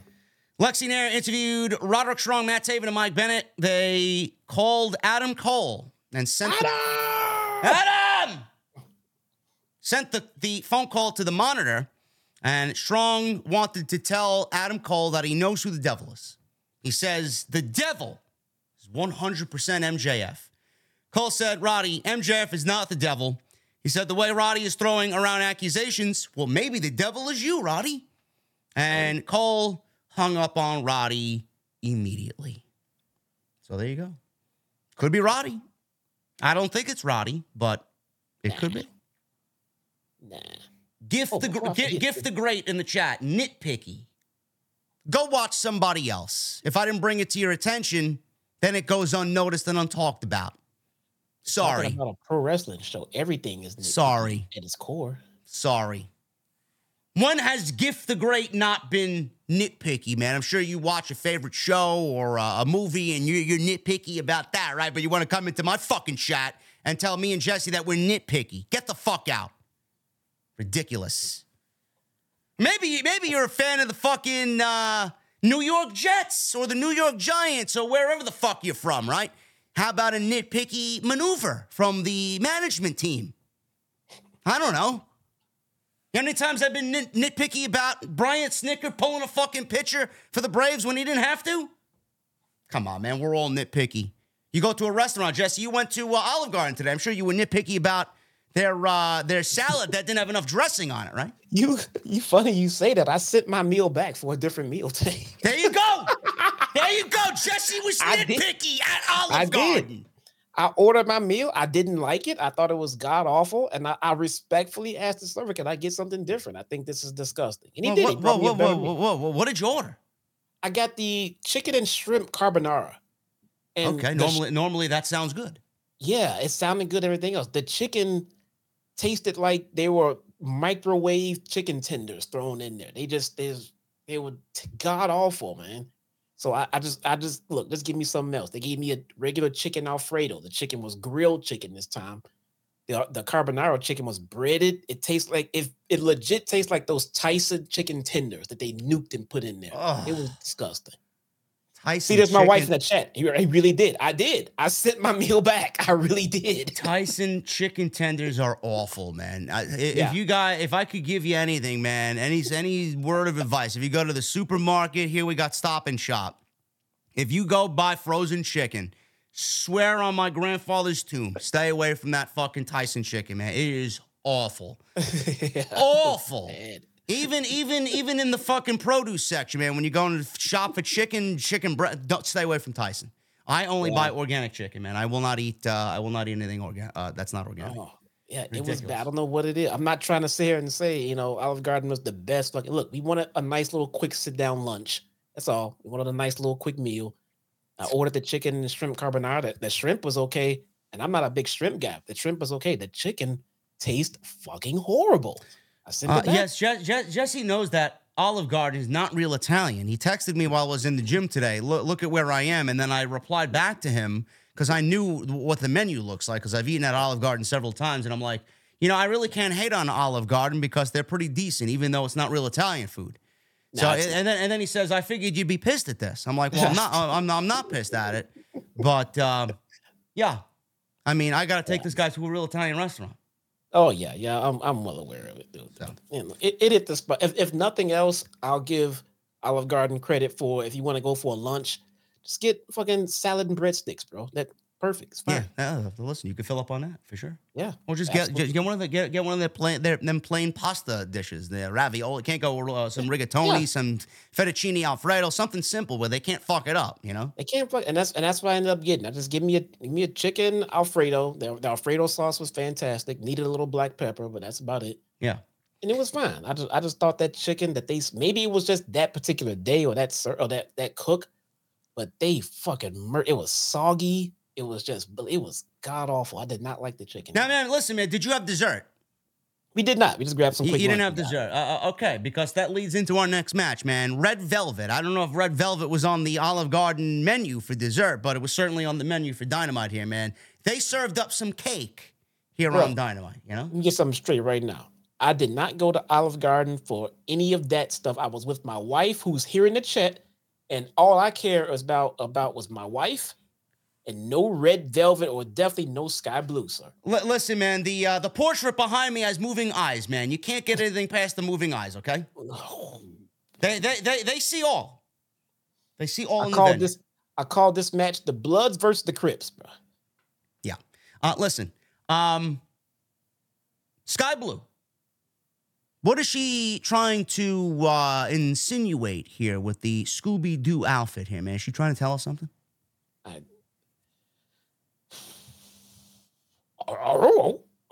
Braggy. Let me at him! Let me at him, Scoob! What are we doing here, man? What's with the Scooby-Doo outfit, man? She trying to say she's trying to let all the thirsty young men out there know that she's a Scooby snack. Bro, I don't know what Sky Blue's intentions are, and she still comes out looking like she's somehow under the Julia Hart trance, but she's already revealed that she's not. So what are we doing? I don't know, man. I don't know, but I will say this, all joking aside, I'm glad Red Velvet's back on TV. I think she is very good. And, obviously she's got to work off that year of not being in the ring, that ring rust. But I will say this, Sky Blue's getting better. I like this dark direct, even though we don't really know what's going on here. We don't really have a clear direction. I think Sky Blue works better as a heel, or this darker version of Sky Blue works better than the old Sky Blue that we've seen. There's a little bit more anger. There's a little bit more intensity there. So I could really appreciate that. Red Velvet is somebody that I could genuinely see the company get behind if they want to make women's wrestling stand out on Dynamite. The match itself, they gave these ladies a lot of time. It went about 10, 11 minutes, 12 minutes or so. But they worked their ass off. It wasn't perfect by any means. There was a couple of botches. I know Red Velvet missed a kick, and then Sky Blue went for Code Blue twice, and she missed it the first time and then botched it the second time. So it wasn't really perfect, but man, they worked their ass off. It was predictable. We all knew Sky Blue was going to end up winning because she's in the story with Julia and Chris Statlander at the pay-per-view for the TBS title. But I like the work that these two ladies put in, man. This is a very promising, I would say, upswing for two ladies that AEW and the fans of AEW are very high on. Yeah, I agree. Okay. I'm trying to listen, man. It wasn't Soho and who'd she wrestle? That was terrible. Sheeta. Yeah. It wasn't that bad. It was not that bad. But all right. I think they said they wanted Honest Jesse here. I don't know. There seemed to be a severe lack of chemistry here, and that would explain the missed spots here and there. Okay. I know Red Velvet is a much better worker than what we got tonight. but I also understand that she was out for a very long time and she needs to get, she needs to get her win back behind her. She needs to get her feet wet again, and she'll get there. Yeah. This match was just rough for me. They took it out of the death spot, which I can appreciate. But listen, look how the crowd reacted to it. The crowd was dead for it. I mean, there was a chant of "This is awesome." Yeah. Unless that was piped in, I wasn't sure. No, it wasn't. I don't think it was piped in. I mean, like I said, man, I think the match was good. Man. I don't know what. I would like better. I would like better for the women's division. Yeah, I think they are capable of doing better. I think they can be doing better, and they should be doing better. And at the end of the day, that's all I want. Yeah. I want better for the women's division. Once you get past this match and the Tony Storm segment, what are we doing with the women? You're going to show me Chris Statlander sitting in the back looking at the monitor like a WWE shield? And then we're going to show Julia looking at Chris Statlander, who's looking at the other women. Bro,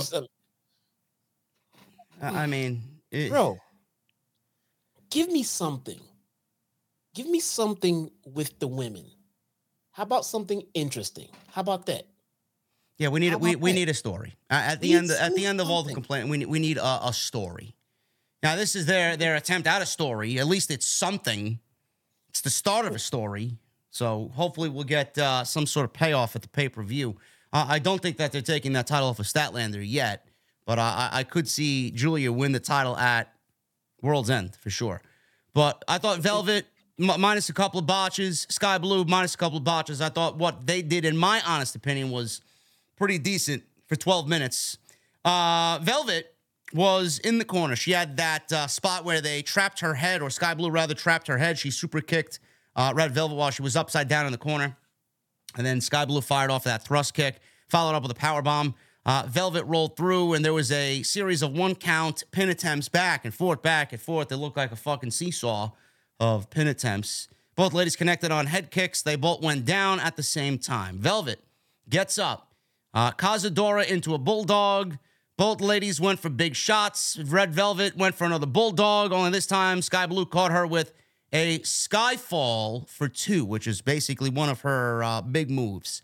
I would recommend, now, the Code Blue, or the Code Red that she does, whatever, Code Blue, the Sunset Bomb. I've seen this botched on more than one occasion, not just tonight. I've seen this on multiple occasions elsewhere where she's wrestled. Why don't we switch? Yeah. Why don't we do the Code Blue as a setup and do the Skyfall as a finish? Because I thought the Skyfall looked fucking great. It's a great name for a fucking move too. I like the Skyfall. Yeah, the Skyfall looked and was fucking impactful, man. It made a beautiful sound on the ring. Yes. So I don't know why we do that. I say the same thing about Sami Zayn over on WWE. He does the haluva kick and then the as a finish and the Blue Thunder Bomb as a setup. I'd switch them. So that's just visual, the way I see it. I just think it looks better. I don't know. That's just me. But Velvet countered the step-up knee by Sky Blue in the ropes into a powerbomb. She goes for a high stack cover, gets a 2. Velvet hits a wheelbarrow victory roll out of the corner, and it was kind of like a sunset flip or a Hurricane Rana kind of reversed off the top rope. Sky Blue hit the mat. Both ladies traded thrust kicks. Blue blocked a merry-go-round kick here, knee lift, and then a sloppy-looking Code Blue for the win. In the back, Statlander was watching. Julia Hart was watching on the monitor as Sky Blue now adds herself to the triple threat match for the TBS title at Full Gear. There you go. I don't know what to say, man. I mean, I legit don't know what to say. Well, yeah, listen, man. I mean, back in the day, the elders used to say, if you don't have anything nice, don't say anything at all. You know, and that's kind of where I am with it. I feel like I've come here consecutive weeks and shit on the women's division for a reason, because it needed to be shit on. And this week, I'm just kind of tired of it. I just kind of want it to get better, man. Yeah. I mean, I don't know what else to fucking say here. Am I alone in this boat? I think the women can be doing so much better. And they're just not. I don't get why. I don't know where Thunder Rosa is. I'm not sure where Britt Baker is. I'm not sure what's going on with some of the other women we haven't seen on TV who can help lift what we're doing out here. I don't understand why Red Velvet has been back from 9 months away for 2 consecutive L's. Like, why?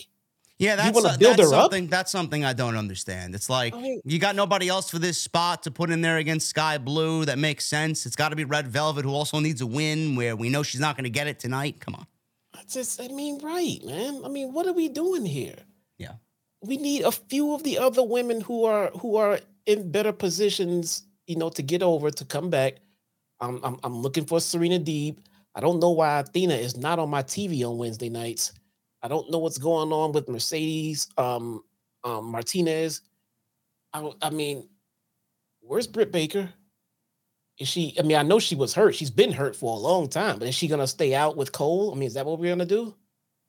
Probably. If she's not factored into anything, I don't see why we need her on TV. She's not factored into I know she's probably banged up herself, so the time off was probably doing her good.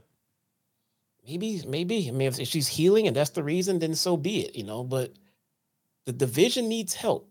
The division needs severe help. Sheeta cannot carry this division on her own. It's not happening. Chris Statlander, I wish they would do more with her. She needs some stories so bad. Yeah. And I would just like to see more. I like that they're profiling Sky Blue. I do appreciate that, especially being in all a Chicago girl. But come on, you saw this match, man. You saw what I saw. You know what I'm talking about here. I mean, come on, we could be doing better, can't we? Yeah, I know. I agree with you. But I'm not going to sit here and shit on the hard work. I saw the hard work. Yeah. Whether or not the hard work was fucking a perfectly painted portrait, it never is. It was an off day at the office, but they still clocked in and did the work. Here's everything that I'm thoroughly enjoying with the women's division right now. I like that they're putting Julia Hart in a spot of importance. I think she should be. I like that. I like that Chris Statlander is champion, although she should be more dominant, if you ask me. I mean, but maybe we'll get there. And what else, man? That's probably about it. Sky Blue is featured more every week than Sheeta. Good. Sheeta doesn't need to be in it every week. Oh man. How about Athena? Everybody agrees that Athena is fucking killing it in Ring of Honor. How about we have her kill it on Dynamite? There's a political fucking something going on there. Something. There's no reason why you have somebody on that roster that good, who's probably the best women's pro wrestler right now in all of North America, and she's not on your television show. Nope. You're hiding her away for what reason? Yes. Toni Storm. I like what they're doing with Toni Storm. I like Toni Storm's new gimmick. I like what they're doing with Julia Hart. And outside of that, fuck, man. Come on. I don't know what to say. I just don't know what to fucking say here, man. They can be doing so much better, and they're not, and I don't understand why. Well, we got a story, and it revolves around Toni Storm. Right now, we got Toni doing this timeless Toni Storm gimmick. RJ City was backstage with Mariah May, who is the newcomer to AEW. Signed last week, given the graphic. She was introduced by RJ City, and it was just, hey, we signed Mariah May. This is our new talent, and here you go. Off to the AEW land she goes. So a lot of people were very controversial, very critical of the debut from Mariah May last week. I didn't like it. I thought, obviously, a little bit more creativity could have went into it. But she did have a character. She did have direction, and they set her up for this week. So it wasn't all a bust. But, I mentioned this with Andrew Baydala last night. Remember the vignettes that WWE did with the whole log cabin in the woods with the fucking rain, thunder, and lightning, and we see this man in a trench coat walking towards the fucking log cabin. Everybody's thinking it's Sting's coming to WWE. Ended up being revealed as The Undertaker, but for weeks, we didn't know who the fuck this man was, and we were all under the impression it was Sting. Something like that. The power of the vignette is still very powerful. It's very strong. Very strong. And we didn't get anything. And here's Mariah May. We just signed her to an AEW contract, and she's a fan of Toni Storm. That's it. You know? That's all we got. Let's put her out there. Couple of weeks of that, couple of weeks of cryptic vignettes where you see maybe, a protege, blonde hair, fucking black and white, something. That's not Toni Storm. You know? Could have did anything. You could have put Mariah May in the crowd for her debut, just as a fan, front row. Yeah. As a fan. And then have her just like hop the guardrail or something and get moved away by security because she was an obsessed fan. And then Toni Storm brought her in anyway and everything. I'm not saying you had to do it that way. I'm just saying even that would have been more interesting than here's Mariah May. She's obsessed with Toni Storm. Let's do it. Well, that's not enough. That's not enough. And as of right now, I don't care about Mariah May. That would have even worked as a first time seeing her on Saturday. They could save the debut for Saturday where she does that, jumps the barricade as a fan. We see her there. People notice her. Like, don't even call it out. Don't even call it out on commentary. She jumps the barricade when the referee's not looking, and she helps Toni Storm win the title. Who's this? She goes right back to her seat. The fuck is this? What happened? Who's that? Oh, what happened? And then we get the vignette. And then we get the vignette that we got tonight, next week. Yeah, it's a different kind of interest.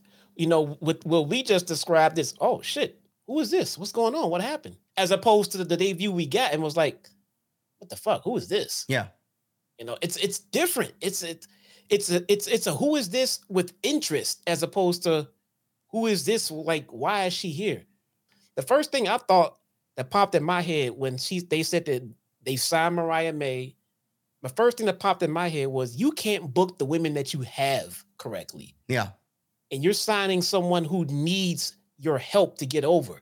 She's not coming in with enough gumption to get herself over. She's not coming in with her own history and story. She's coming in and she needs to be ridden to get herself over. We don't know who she is. Yeah. I'm excited to see where it goes. I'm going to give it a shot, obviously. It's going to be one of those things. I hate saying it. Let it play out. We'll see where it goes. Yeah. But a lot more creativity probably could have went into that, in my honest opinion. And I thought what they did tonight was a decent job at setting up what is going to happen here because she's obviously going to be a protege of Toni Storm. Now, I have been told, and I mentioned this on Tuesday with Andrew Baydala, I was told by someone within the company who will remain anonymous, that this is a story based on the 1950s movie All About Eve. Now, this starred Marilyn Monroe and Bette Davis, and it's about a protege here played by Mariah May, who ultimately, sees the downfall of Toni. It is going to be the downfall of Toni here, and she's going to take Toni's spot. That's where they're going with this. So Luther answers the door. And he sees Mariah May there, and the locker room says, not Toni Storm on the locker room door. Luther answers the door because he's the butler. He shuts the door immediately when he sees May. So RJ said he has to put in a good word. Luther opens the door, and May storms in, and she tells Toni Storm how much of a fan she is, and she's from Stardom, just like Toni Storm did. Storm says she wasn't doing autographs and didn't catch anything that Mariah May said. May says if she needed anything, just let me know, and I'll be there for you. And just left. As Toni Storm told Luther to get Tony Khan to give her a tune-up match on Friday. And also, I need a loofah. So the warm-up match, the tune-up match, is against Emi Sakura, who's Jesse's favorite women's pro wrestler. Emi Sakura. That's on Rampage, which is live, by the way. 3 hours. Collision, 2 hours, and Rampage, 1 hour, which is going head-to-head with Friday Night SmackDown on Friday. I'm in a conundrum. What do I do? I'm not. What am I watching, guys? Am I watching SmackDown? So man, we're gonna see the Undertaker on Friday night now. I wonder what the. Oh yeah. Oh, here we go. We're gonna have the Undertaker. Is Roman coming back because he's not advertised? Here we go. You mean to tell me they flew to the island of relevancy and had him put his fucking nice cold beverage in the pineapple down? And they're going to have him come to work. Oh, man. We're going to have John Cena come out of retirement already. They're going to load this. They're going to bring the Iron Sheik back. I mean, it's going to be loaded. Dude, so basically, Mariah May is going to be Mickie James with... Yeah. Okay. With We'll Trish Stratus. We'll see where it goes. All right. We'll see where it goes. Samoa Joe, he beat a jobber, John Cruz. Highlight of this match was Cruz came off the top rope and Samoa Joe sidestepped him. This is going to be memed all over the place because when Cruz flew in the air, he looked at Joe as he was flying in the air as Joe sidestepped him. Joe was already moving. Yeah, Joe was already moving. And Coquina clutch, goodbye, over, tap out. Samoa Joe took the microphone post-match and again offered MJF his hand in friendship. But time is running out. He says, I'm Samoa Joe, and I am inevitable. Ooh. It's a fucking cryptic promo there by Samoa Joe. I am inevitable. It's amazing, man. He sounded exactly like a villain. I am inevitable. Sound like Skeletor. Are you going to call him wrong? Are you going to call him a liar? Oh, man. Anyway, I like it. Joe beats this guy. Squash match. On to the next. We got the Young Bucks against Penta El Zero Miedo. Pentagon Jr. And not Ray Phoenix. Fun fact, I told JD about this. So, my wife and the kids, they come home late on Wednesdays. They have a church to go to. My kids go through a church program, and they come home in the evenings on Wednesday during Dynamite. Well, during this time, they came home during the entrance of this match. So I was saying hello to my kids and, hey, how you guys doing? Yeah, they're going to go upstairs. They're going to eat dinner. I'm going to finish watching my show. So I got back to the show and the match was going on. I watched this match for about 4 to 5 minutes thinking that Pentagon was out there with Ray fucking Phoenix. I had no idea that was not Ray Phoenix in that ring for about 4 to 5 fucking minutes, dude. That's how interchangeable all these masked luchadors are to me. I mean, listen, they don't look the same to me. There's a clear difference between Ray Phoenix and Commander. I get where you're coming from. I mean, Tony Khan loves his luchadors, man. His rental luchas, you know. Something so. About it. Is Phoenix hurt? I'm assuming he's hurt. I think he's hurt. Yeah. Oh no! Wasn't he supposed to be having the visa issues? That's why he had to drop. Yeah. Well, I'm sure he's banged up. So I mean, we're not completely wrong, but I think it may be a visa issue. Yeah. That's true too. Yeah. So we'll pick it up after the commercial break. Here, there was a ton of moves here. I'm not going to go over everything. This was fun stuff. I'm not going to lie. This was fun stuff. Every time Matt and Nick are in there with any combination of the Lucha Brothers and friends, it's always great. So we get back from commercial break, and Commander hit a step-up twisting Hurricanrana on Nick Jackson off the ropes, followed by a tightrope walk Hurricanrana that sent Nick crashing onto Matt on the outside. So Penta met the Bucks soon after with a dive before a sling blade back inside on Matt, and another dive. He goes and dives over the top rope onto Nick on the outside. Penta went for his own super kick party, and Commander launched off of Penta for a double spike DDT. Penta then dropped Matt with Made in Japan. He goes for cover, gets a 2 count. Commander again walked the top rope and hit a shooting star press, but Matt caught him with a rolling Northern Lights. The Bucks tried for the Meltzer driver. Commander cut that off. Penta hit Fear Factor on Nick. And that was on the apron, which looked fucking nasty. I mean, Jesus Christ. Yeah. Holy shit. If Nick doesn't have neck spasms after that, I'd be shocked. Commander, meanwhile, hit a snap Hurricanrana pin on Matt. Goes for a cover, gets a 2. So Matt was in a fireman's carry by Penta. Commander walked the ropes, sprung off of his back, and delivered a destroyer onto Nick. So he jumped off of Matt onto Nick into a destroyer, which looked great. Penta hit his fireman's carry jackhammer for 2, which is a new thing to his arsenal. Matt and Penta had a slugfest, traded super kicks, pump kicks. Matt held his leg, and the referee, Rick Knox, went over to go check on him. He was playing possum. This allowed Nick to hit multiple low blows and a Judas effect. So he used Chris Jericho's finish on Commander. The Bucks connected with the BTE trigger, 1, 2, 3, and that was it. Goodbye. Excellent match. Fun stuff. And they sold the jealousy here. They're jealous that Jericho and Omega are a team and Kenny's not working with them. And, hey, we're going to take your guys' finish move and we're going to fucking mock you. Yeah, I think that's the purpose and the bigger story being told here today. That the Bucks are definitely going heel. They are gonna. It's gonna be a soft heel turn. You know, there's different kinds of heel turns. It's just a flat out surprise heel turn and just a soft turn. This is a soft turn. They're gonna do it slowly over time. They're doing it in their home state, which kind of solidifies that they didn't play up the baby face role as being hometown heroes tonight. They did a clear and obvious dick kick city tonight, which pretty much solidifies you as a heel. You do a blatant low blow in your hometown, this makes you a heel. So they wanna put it out there that they're healed, and clearly the Bucks were getting more and more boos across the country as they went along. So they immediately played into it and just turned heel. They talked to Kenny and say, Kenny, you know what this shit is about. You got famous being the fucking cleaner. Who the fuck are you? You know what I'm saying? We're fucking heel. They say this is the best version of us. They play into all of the stuff that we all say anyway. So I don't know. I'm not convinced that Kenny is not gonna join the Elite with this heel turn at some point here. Yeah, we'll see. I am slightly intrigued about this match. I do think that they're trying to go back to the well that was successful with the Bucks and Kenny Omega in tag team action here, using Kenny to wrestle the Bucks, and his now partner here this year is Chris Jericho. We've seen this before, but it should be an entertaining match, and the Bucks certainly need something, man. They need something new. They need something different. If this heel turn works out for them, it may be the best thing for them right now. Yeah. But Lexi Nair caught up with them backstage and asked them why they cheated to win in their hometown tonight. They're in California, Southern Cal. Matt said sources told him the Bucks don't give a shit anymore.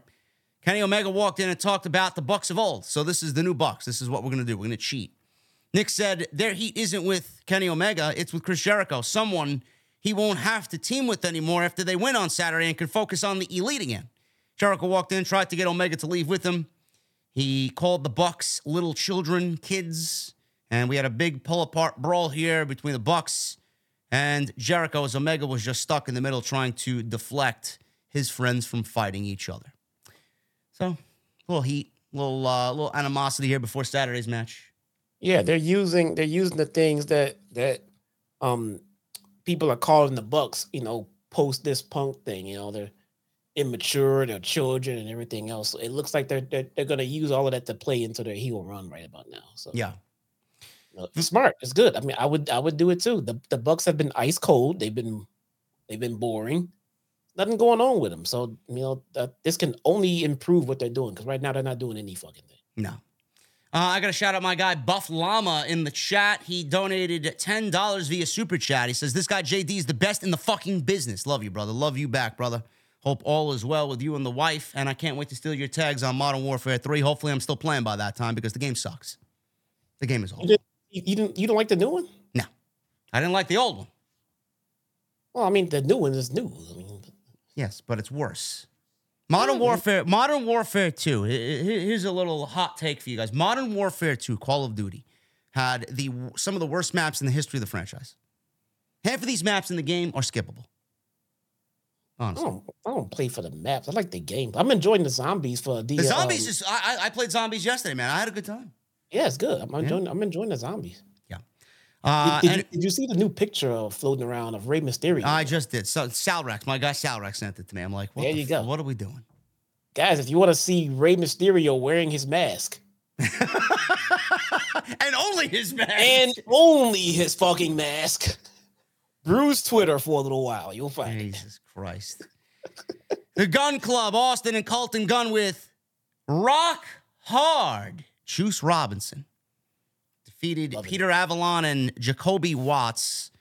This match was mere seconds. 3:10 to Yuma, 1, 2, 3, and that was it. They cut a promo after the match. They both told MJF, this is what happens when it's 2-on-2. Imagine what it'll be like at Full Gear when it's 2-on-1 for the ROH tag team titles. Now, I will say this before I give Jesse his take on this. This was a fucking waste of my time. Why do we need a squash match for the Guns when they could have basically did what they did here backstage in a promo? Just do the promo segment. Why did we need this on TV? Why? That's it. I love the Guns. Big fans of the Guns. Big fans of Bullet Club Gold. But really?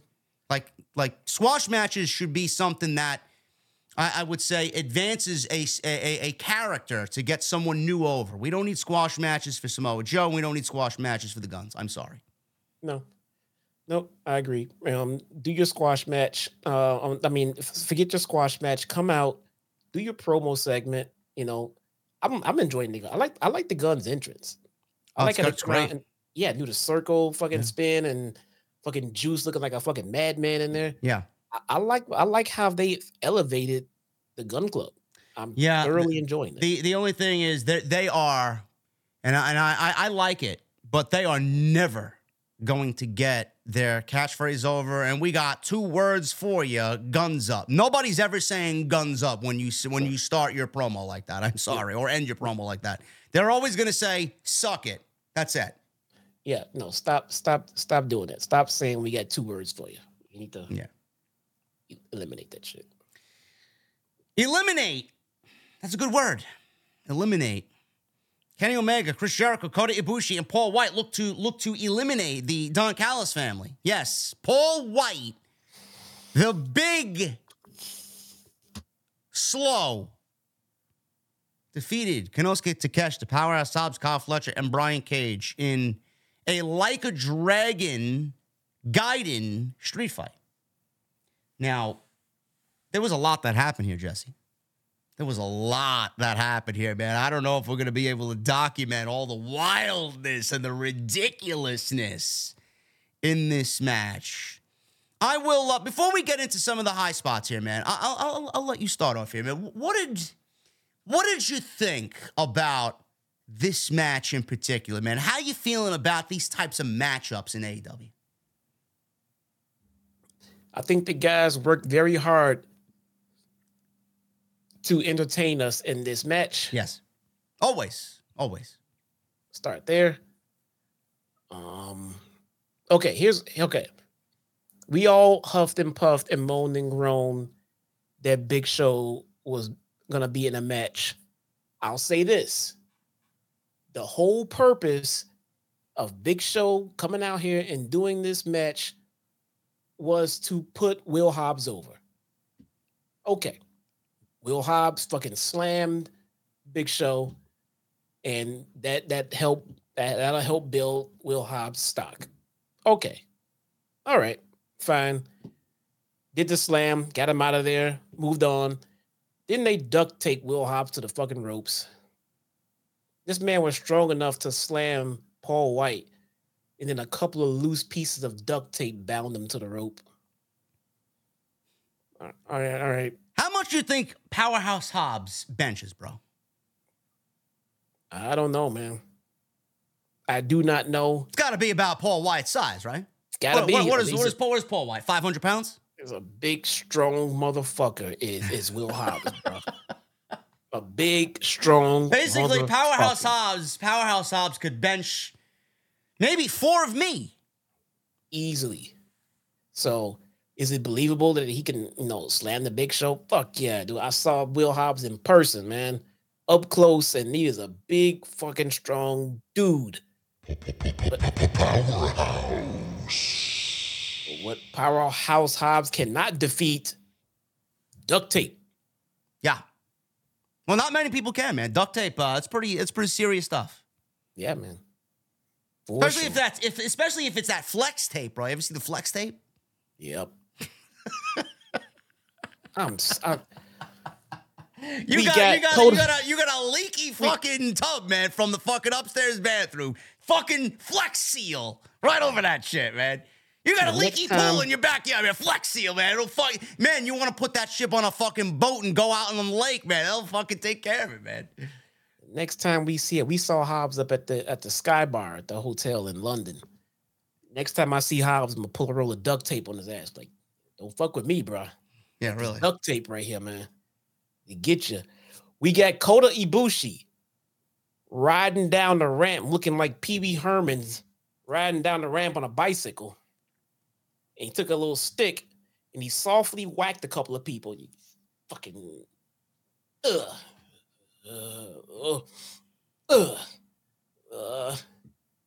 Now I'm pointing out the couple of odd looking spots in the match. Other than that, there were some dangerous spots. I don't like dropping Kota Ibushi on his head from the ring apron through a fucking table and chairs.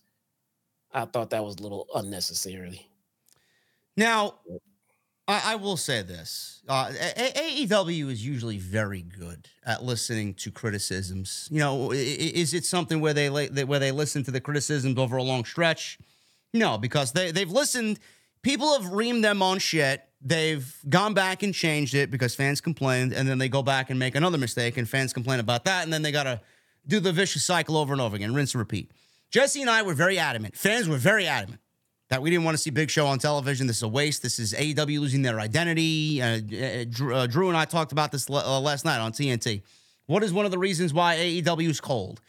It's because they are basically becoming WWE light. A lot of these people that we've seen on WWE television, WWE's extracted whatever they can out of them, and Tony Khan thinks that there's going to be some new life out of guys like Big Show or Jeff Jarrett or whatever. These guys had nothing to the show. Nothing to the show. Ric Flair. Nothing to the show. So what they did is put Paul White in this match, and I mean kept him to a fucking minimum. They did nothing with him. They had Cage run all the way up the ramp to get two. I mean, this guy did a WMD punch on Brian Cage, I believe. He fucking chokeslammed Kyle Fletcher through 2 tables off the ramp, which looked fucking brutal because Fletcher hit his head on the back of the table that he was going through. The second table didn't even break. So, that was it for him. He was dressed in a black tuxedo, by the way. A black suit. He looked like Men in Black out there. So was Jericho. They wrestled in suits. I don't know why, but that's what they did. The other thing, like Jesse talked about, where Hobbs and him were fighting in the garage backstage. They were on some wooden pallets, and Will Hobbs fucking power slammed this guy off the wooden pallets on top of a limousine, and Big Show was taken off of the show and out of the match. And that was that. That was the last we saw of him. So, when we complained, Tony Khan said, you know what? Maybe I went a little too far. Maybe they're right. And they kept him to a minimum. So, my hat is staying on my head, but hats off to Tony Khan. So, there you go. Thank you for listening to the fans. None of this should be on the show. Big Show should not be on the show. You want to include him in the match? This was the perfect way to incorporate him in the match. It was innocent enough. He didn't overstay his welcome. It didn't take away from everything else in the match. Great. Yeah, it was all cosplay for the game. Yeah. That they were promoting and everything else. Oh, yeah, okay. There you go. Yeah, you're right. And so, and then it was, what else fucking happened here? They had Big Show do that spot, and then they had Ibushi. It was something else that happened that made me go, what the fuck are we doing here? Fuck, I don't know. I lost where I was going with this. Well, Ibushi at one point, he was, I don't know where they were. They were on the stage. He goes backstage. He comes out. He emerges from the curtain with a fucking bicycle, and he's got a lead pipe in his hand. He's riding the bicycle down the ramp, and he starts. He's like Paperboy. Ever play the NES game Paperboy? Maybe before your time. This is what I grew up with. This was my first Nintendo system, and he's riding the bike. He's fucking nailing everybody with the lead pipe. All of a sudden, he meets Will Hobbs by the commentary table at ringside. Will Hobbs clotheslines this fucking guy into oblivion off of the bicycle and lands directly on the back of his neck. Yeah. And he got blasted. Awesome. Goodbye. Awesome. Oh, I know I was gonna fucking say, what the hell, dude, was Mike Mansory just having some kind of issues tonight? Every time they would focus on the spot. When they split the action, they had action in the ring, action in the back. When they split the action and they was trying to cover it all, they'd be watching one spot and the spot would get ready to unfold, and they kept switching to another spot that was getting ready to unfold and have us miss the payoff of the first spot we were fucking watching. And they were flopping back and forth, and we were not getting to see a full spot. It was like, what the fuck? I'm getting. Yeah, it was all over the place. He didn't stay on one thing for more than 10 seconds. Like if something big was going to happen, stay there. If not, go back to the ring. I mean, this is what happens when you have this wild fucking street fight, like a dragon street fight. It's all over the fucking place. You got something in the parking lot. You got something in the back with concessions. You got something happening at ringside. all over the place. So Takeshita used this bike as a weapon. He started throwing the bike at Omega. He hit Jericho with the bike. He hit Ibushi with the bike. So, they go back to the parking lot, and Paul White was being attended to. They took him out of the match. Takeshita and Jericho brawled. Now, they're in the back by the VIP club where the concession stands are. We got fans barricaded, security out there. So they're there, and Takeshita goes behind one of the concession stands and jumps on 3 refrigerators. He runs along the top of these refrigerators to try and jump on Jericho, and Jericho blasts him in the face with a fire extinguisher. Sprays him with a fire extinguisher, takes him out. So Hobbs, we go back. He attacked Ibushi and Omega in the ring because he's finished with Paul White now. And they were about to do the double team move. Hobbs power-bombed Omega. Fletcher came up bleeding because Omega bashed him in the head with a beer bottle. Cage suplex. This was one of the worst spots of the entire night. I was surprised they actually did it. There was 2 tables set up on the outside. Brian Cage suplexes Omega off of the fucking ring apron through the 2 tables on the outside, and fans go ballistic. Holy shit chants. Omega was just destroyed. Brian Cage goes through the tables. It was crazy. So, Hobbs hit Ibushi with a spine buster. We go to commercial break. There was some big moves after the break with Kyle Fletcher landing on Omega and Ibushi. Fletcher leapt off the ring apron. This was the dumbest fucking spot, maybe of the entire year. And this is what really pisses me off as a wrestling fan. And I'm sure Dax Harwood's going to say, well, keep the psychology to the professionals, pal. I mean, I don't know how you look at this and deem this okay. So from my point of view as a fan, I'm going to call bullshit on this one. Kyle Fletcher is standing on the ring apron, Jesse, and there's some sign that is kind of, I guess, reminiscent of what's going to be in the game, some video game signage, laid atop a group of steel chairs, and the sign is placed in between. Kyle Fletcher jumps off the ring apron with a fucking tombstones Ibushi through this. Ibushi, who has a history of neck problems, by the way. So we wait a little bit, and what do you think happens? Ibushi emerges from this rubble, no-sells it, hands a bat to Kenny Omega, and then we go to the ending of the match. And I'm sitting there, I'm like, you mean to tell me that Kota Ibushi, who took this tombstone off the apron through this fucking debris, is getting up before Kyle Fletcher, who administered the move? How does this make any sense? He just Leo rushed that shit, bro. I mean, what are we doing here? I mean, is Ibushi an android? Is he human? Is he from another planet? I don't know. Man, like I said, when I started this stream, this show was all over the place for me. I don't know how I feel about this show tonight. So segment by segment, this spot made no sense whatsoever. None. I mean, someone like Leo Rush was blackballed for a long fucking time for no selling a spot like this. Ridiculous spot. No sold the whole fucking thing.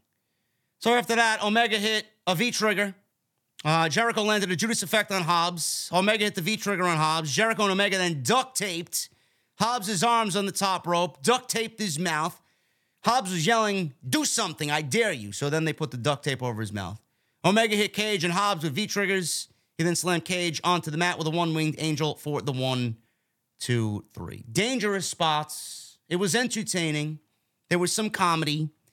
All in all, it was a fun brawl, but I will say this about, AEW doing these types of matches. It seemingly feels like every 2 months, 3 months or so, we'll get a huge hardcore match like this, and just balls to the wall fucking crazy.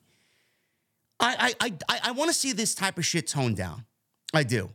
And it doesn't help that we're getting a Texas death match on Saturday between Swerve and Adam Page.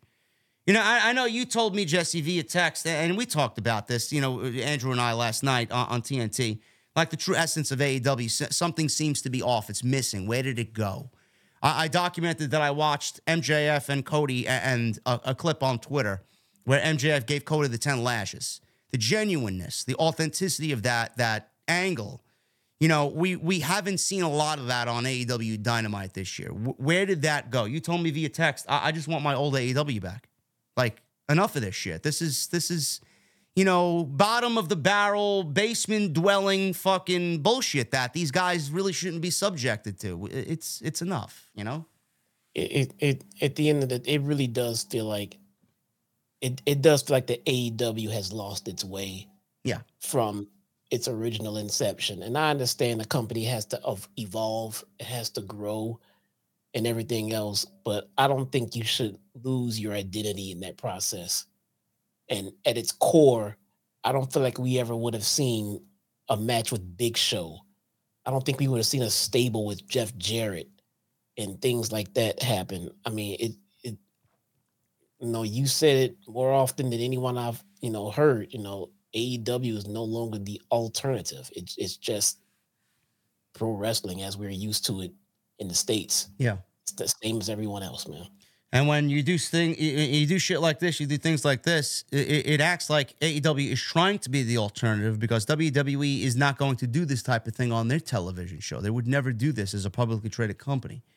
You know, and I feel like they are now trying too hard to be the alternative with stunts and matches like this. Meanwhile, I look at it as lowbrow. I look at it as some typical fucking shit that you'd see on GCW, like garbage. Like Kenny Omega's better than this. Jericho's better than this. Ibushi's better than this. Will Hobbs is better than this. Brian Cage has done great work this year. Better than this. Like absolutely. Stadium Stampedes and fucking anarchy in the arenas and like cut the shit out. It shouldn't be that difficult. We don't need to see this time and time again. We got a Texas death match on Saturday. You know, like what are we going to see there that we didn't see tonight? Is my point. Yeah. I don't know. I don't know, man. I don't know. At times, this company shows, you know, spots and episodes of what I have become accustomed to from it. What it used to be, but then we get times where it's just like, well, I don't know what the fuck is going on. Yeah, I don't know why they do this. You know, we'll come off of a show like this, and then I'll open Twitter out of random, and Tony Khan has announced 3, 4, 5, or 6 matches for an upcoming show, and every time I look at that, he's just announcing matches on social media. Why are these matches happening? Yeah, why are they happening? It's just wrestling matches, just. For nothing. Turn that music off, man. We get MJF. What are you doing? We talked about MJF already. Oh, we did? Okay. Yeah, we talked about it in the beginning. What else did I say? Nothing. You know, he got attacked by Jay White. Yeah. He got attacked by Jay White, Bullet Club. They left him laying, guns up, you know, and Samoa Joe was watching the monitor. And that was it. That was it. And that was the goal. I mean, they really want you to believe that Max is behind the fucking 8 ball here. Yeah. He's showing some vulnerability. You know, I can appreciate that. He can't be, you know, Mr. You know, Super Cena at all times. He's got some issues. He needs some help. Yeah. That's why I'm thinking maybe Joe's gonna come to his rescue at some point here. I don't know. Anyway, guys, thank you so very much for joining us on the show tonight. We had over 2,000 in here for a Wednesday night show. Appreciate it. Hit that thumbs up. We got 686 likes on the YouTube stream. I'd love if we could get as close to 1,000. That's 1 with 3 zeros, by the way. If we can do that, I would really appreciate it. Super chats are open. Get them on in. You guys have kicked ass with the super chats tonight. Appreciate you. Memberships, they are open. Always accepting VIPs here on OTS. And follow me on X at JD from NY206. Follow Jesse on X at Chi-Town Smart. I'm also on Instagram, TikTok, and Cameo. Who is number 1 in the venue, man? Joseph Taylor was here first tonight. Don't know what Joseph Taylor drinks when he comes to the venue and sits down first at the bar, but he says with a $6 super chat, Swerve Strickland and Adam Page will steal the show Saturday. And JD, Jesse, are you guys fans of the TV show Sons of Anarchy? Jesse says, Fuck yes, yeah. I've never watched one episode. Oh, man. Bruh, remember when I told you to watch fucking Breaking Bad? Yep. Watch Sons of Anarchy. I got to watch Curb Your Enthusiasm, too. Okay, I have not watched all of that, but I know it's not a drama series. No, it's like more Sons like of a dry Anarchy. comedy like Seinfeld. Yeah, watch Sons of Anarchy. Beyond the Script with 26 months.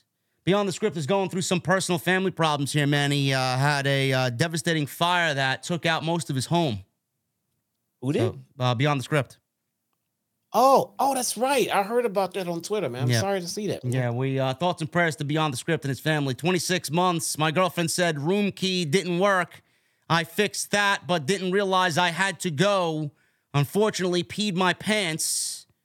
I still have my humor during all this. Brother, hopefully you got some clean underwear. Clean pants, bro. Thank you, man. Hopefully all gets right back to normal, man, for you. I'm sorry to hear about your loss there. Thoughts and prayers, man. Prayer emojis for Beyond the Script in the chat. Michelle with a $2 super chat. Show was bland except for Page promo and the Blackpool Combat Club match. It was all right. I wouldn't say bland. It was all right.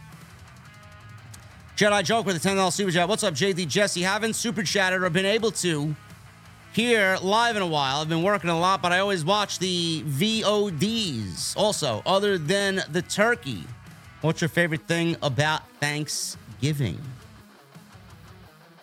That's a good question. What's my favorite thing about Thanksgiving besides the turkey? I'm not a big turkey guy.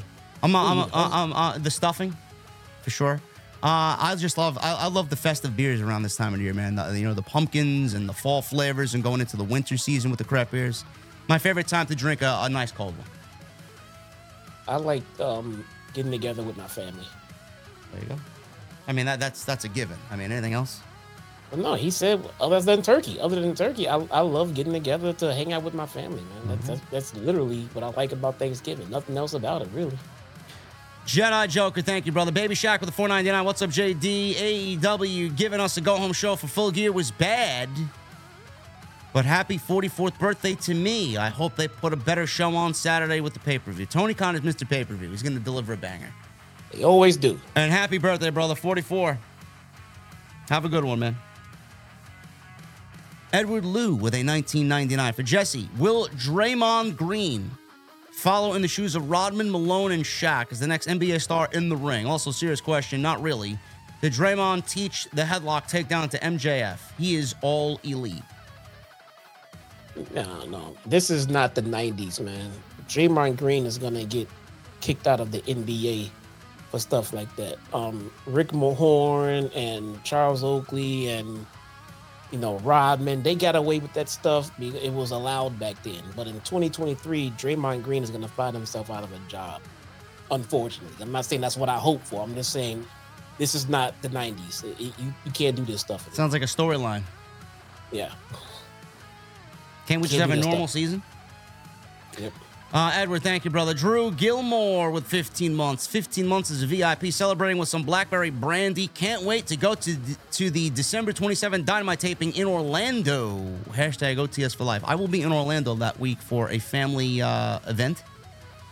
I got some family down there. I will see what I could do down there. Maybe we do an OTS meetup on December 27th. Maybe. I don't know. Drew, thank you. I may attend the NXT tapings that week as well because I'm always being hit up for free tickets. If I'm going to be down there, why the fuck not? I'll get Nikita Lyons to give Jesse her number, man. How about that? I'm married. Who? I think she fell asleep. Oh, okay. Well, there you go. Give me the number. Okay. It's Zabd with the 100. Thank you, brother. Appreciate the 100 in Super Chat. Glad to have you here. Jay Patterson with a $10 Super Chat. Why do you and Andrew clown Impact? Why are you bringing up things that are already squashed, Patterson? When did we clown Impact lately? I don't understand this. He says, when you see Jesse trying to make a name, it's kind of like him asking who watches or goes to Hog when no one knows what it is. No disrespect, just asking. Well, I take that as disrespectful because Jesse, Drew, and I already talked about this off camera. Yeah. Like, come on, guys. Yeah. The Cake with the $2 Super Chat. Coda should break up the Golden Jets. I don't know. What is Kota Ibushi going to do in AEW? Maybe maybe the international title. Without Kenny Omega, it's kind of like kind of like Roddy being involved in AEW without Adam Cole. You know? Yeah. Cake. He has to be attached to him. Cake also with a 2. I hope MJF doesn't solo the BCG at Full Gear. No, he's not. Samoa Joe's going to be his partner. Gavin Deeth with a $5 super chat. Devil is Zac Efron as an Iron Claw cross promotion. No. Though I can't wait to see that movie. MJF's in it. Robert Lameau with a $2 super chat. That's a major L for Tony Khan if WWE sign Will Ospreay.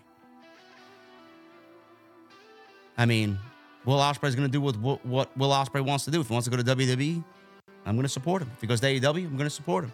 If he wants to stay in New Japan, I'm going to support him. If he goes to Impact, I'm going to support him. Who cares? Jason Barker, thank you for the 100, brother. Always appreciate your generosity. Antonio Palato with 19 months. In my opinion, we can see 2 signs on Full Gear. The second sign being a surprise like Adam Cole on All Out. Mercedes and Ziggler or Callahan are my bets. It can't be Ziggler. Ziggler's not the signing. He's not a free agent until the end of December. Callahan possibly because he's in Los Angeles as of tomorrow or probably today, for tomorrow's Wrestling Revolver show. So he may be in town. And Mercedes, I'm banking on Mercedes. My money is on Mercedes. Golden Boy with 25 months. Keep up the great work, guys. Still rolling with you guys. And it's not the weed Hangman is stealing from Prince Nana. What is he stealing? Something I don't know? Yeah, I don't know. I put something on Twitter about it. Like when Hangman said that Nana goes and gets weed from his high school buddy. I'm like, dude, you can go to the corner store now. What the fuck are you doing? And some people replied, they got mad. Like, it's not legal in my state. Well, don't smoke. Drugs are bad, guys. There you go. Drugs are bad. Yes, I believe MJF is an Iron Claw. If not, I might have misread that or misquoted that. I don't know. I thought MJF was an Iron Claw. Jason with a $10 super chat. Jason Barker, that is. In this tournament, I want to see Tony Khan at a conference desk in the backstage segment with each talent in the beginning of round 1 to launch the tournament. I'd like to see something maybe more sports geared for sure. Instead of just a graphic. Here's Excalibur announcing who's in the tournament. Now, why? Why are these men in the tournament? I want an explanation. Delightful Entertainment. $2 super chat. He asks, do you swerve when you drive? No. Oh, by the way, Jesse, I forgot to tell you, I got a phone call from my dealership in New Jersey. My Dark Horse will be ready in December. There you go. How I'm going to pay for it, I don't know. I'm going to be bleeding fucking funds. You gonna finance it or you gonna buy it? I don't know. We'll see. I haven't decided yet. It must be nice to have that option, man. I don't know. Maybe I do. I don't know. I bought a new car recently. Had to fucking finance it. So I'm not a richie uppie like you.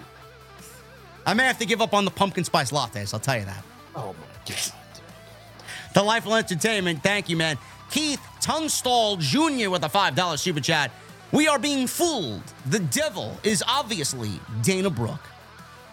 Keith, I'm going to have to ask you to leave the venue, okay? I knew this. I knew it. Mike with a new membership. Thank you, Mike. Appreciate you. The fuck are you drinking, Mike? Wild Stallions with 8 months. Hangman and Swerve match should be the main event. No, not over MJF and JY. Come on now. Cake with a $5 super chat. The sound switch during that Mariah May segment should be taught in schools. I didn't pick up on that. What did I miss? The sound switch? I didn't hear a sound switch. I didn't know. I saw the video switch from black and white to color. Yeah. J Ray with a $20 super chat. Works exist in pro wrestling.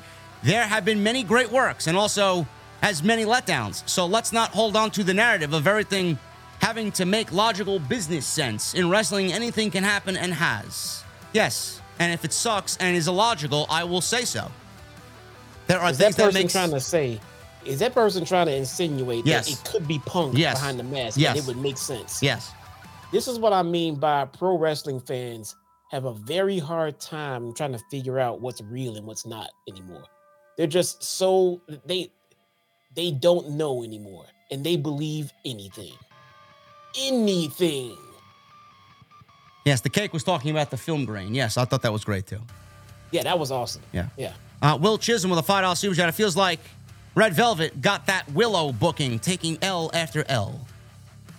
That's exactly what she's doing. Just get back, bro. He's a loser. J-Ray with a $5 super chat. Glad you're feeling well, Jesse. I said last week that you and JD are a great combo. Both of you guys' opinions are appreciated and valued. OTS for life. Thank you, brother. Thank you. I'm glad I'm feeling better. I can't wait to get back onto my channel tomorrow and dive back into what's going on Impact and stuff. Man, I've been out of the loop for a while. Your boy has not been feeling well, man. But I'm good. I'm good. My guy, Buffalama, thank you, brother, for the $10 super chat here on YouTube. Theme parks and things with Johnny with 13 months. Love this community, guys. I'm here with people that won't BS you. JD and Jesse, keep up the great work. Love the honesty from both of you guys. Thank you. Thank you, Johnny. AEW Mark with the new membership. Appreciate you, man. What the fuck are you drinking? AEW Mark. Should I joke with the $2 super chat? JD and Jesse, I tagged you on something. I tagged you both in something on X. If it's Rey Mysterio, I'm not wild. I don't care. I mean, is it Sky Blue? Now I'm curious to check. Let me see. Who was it? Jedi Joker. Oh, he tagged us the Abaddon pick. Abaddon looking a little. Who? Oh, Abaddon. Abaddon looking a little thickish, looking a little juicy. All right, that's Vandelli's cup of tea. That's not my cup of tea. I sent it to him. I definitely tagged Vandelli in it. Okay. Underwear Beast with 12 months. Kota Ibushi was walking around the ringside and looking at Omega fighting two guys in the ring. I was like, what the fuck? Love you guys. OTS for life. Yeah, Ibushi he does what he wants out there, man. This is a big... You guys got to give Kota a little bit of leeway. This is a big culture shock for him moving to the States. You know, I mean, we know he's a great pro wrestler. We know that, but the little details and as it pertains to everything else that we see on TV, you got to give him some time to get used to our customs here. Yeah. AEW Mark with a $2 super chat. Any 23 months. Thanks for everything. Was front stage tonight, feeling the pyro and seeing some Scooby snacks. Got to see Anna Jay also. Seeing John live is amazing. Mox, that is. Was at the show tonight and got to see some Sky.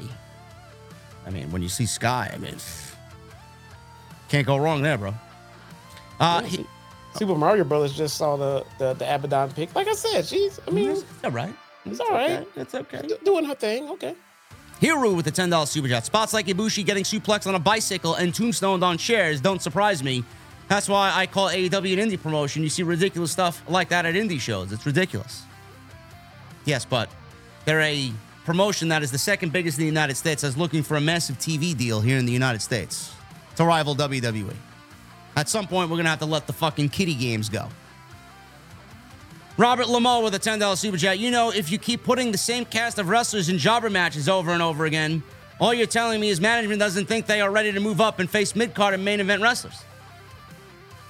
Joe is a main event wrestler. The Guns, I mean, they're not main event guys, but they're certainly they certainly don't need a fucking squash match, a job match before full gear. Who are the tag team champions again? Ricky Starks and Big Bill. That's right. Are they only on Collision? Because I have not seen the tag team champion. Yeah, Miro had a promo tonight too. I forgot to go over that. Miro had a promo about Lana or CJ. CJ. Yeah. Miro's awesome. Man.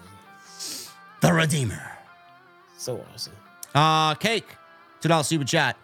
Thoughts on Globe Theater closing? PWG seems done. The owner of PWG is dealing with a issue or a close personal issue with his girlfriend. I don't know the name of the individual who runs PWG, but his girlfriend is apparently suffering from late stage cancer, and PWG is not going to have any shows for the rest of the year. He said that they may do something next year, so they're not doing anything this year. I don't think they're done, but just I mean, obviously, personal shit comes first. I mean, wrestling is not that important when it comes to that. Exactly, man. Will Chisholm with a $5 super chat. I think AEW was on such a high when it first started, but I can't tell when it changed. I know it didn't happen all at once. It happened slowly. Yeah, when Cody left. When Cody and Brandy left. Yeah. I'm including Brandy because I sincerely believe that AEW's women's division was at its best when Brandy was backstage as in management. Yeah. I really do. Robert Lamoa. $5 super chat. People are calling you homophobic for your criticism of the Acclaimed. What? What? You criticize the Acclaim? When the fuck did I do that? And why are you homophobic if you criticize somebody? Robert Lamoe, you got to fill me in on that, because that legitimately angers me. We've done nothing but praise the Acclaimed here, and I've never talked about the Acclaimed outside of this podcast here with Jesse. I really hate social media sometimes. Dude. I don't understand that. No, I love the Acclaimed, and I love Anthony Bowens and Max Caster. Everyone loves the Acclaimed. I don't understand this. Edmund Van Buren with a 14 months. JD, best whiskey you've ever had that most people never heard of. Also, Jesse, best hidden food spot in Chicago. I guess I'll go first. Jameson Crested Whiskey. You can only get it in Ireland. Absolutely phenomenal. It don't even taste like whiskey. Well, is that a good thing? Whiskey That's a good thing. It tastes so fucking smooth, you don't even realize you're drinking whiskey. The fuck does it taste like? It tastes like whiskey, but it doesn't burn at all. Okay, there you go. All right. And best hidden food spot in Chicago. I'm gonna go with this. It's a Mexican grill place. Right near Chinatown. Off of the expressway. It's called Carbone Mexican Grill. CARBON.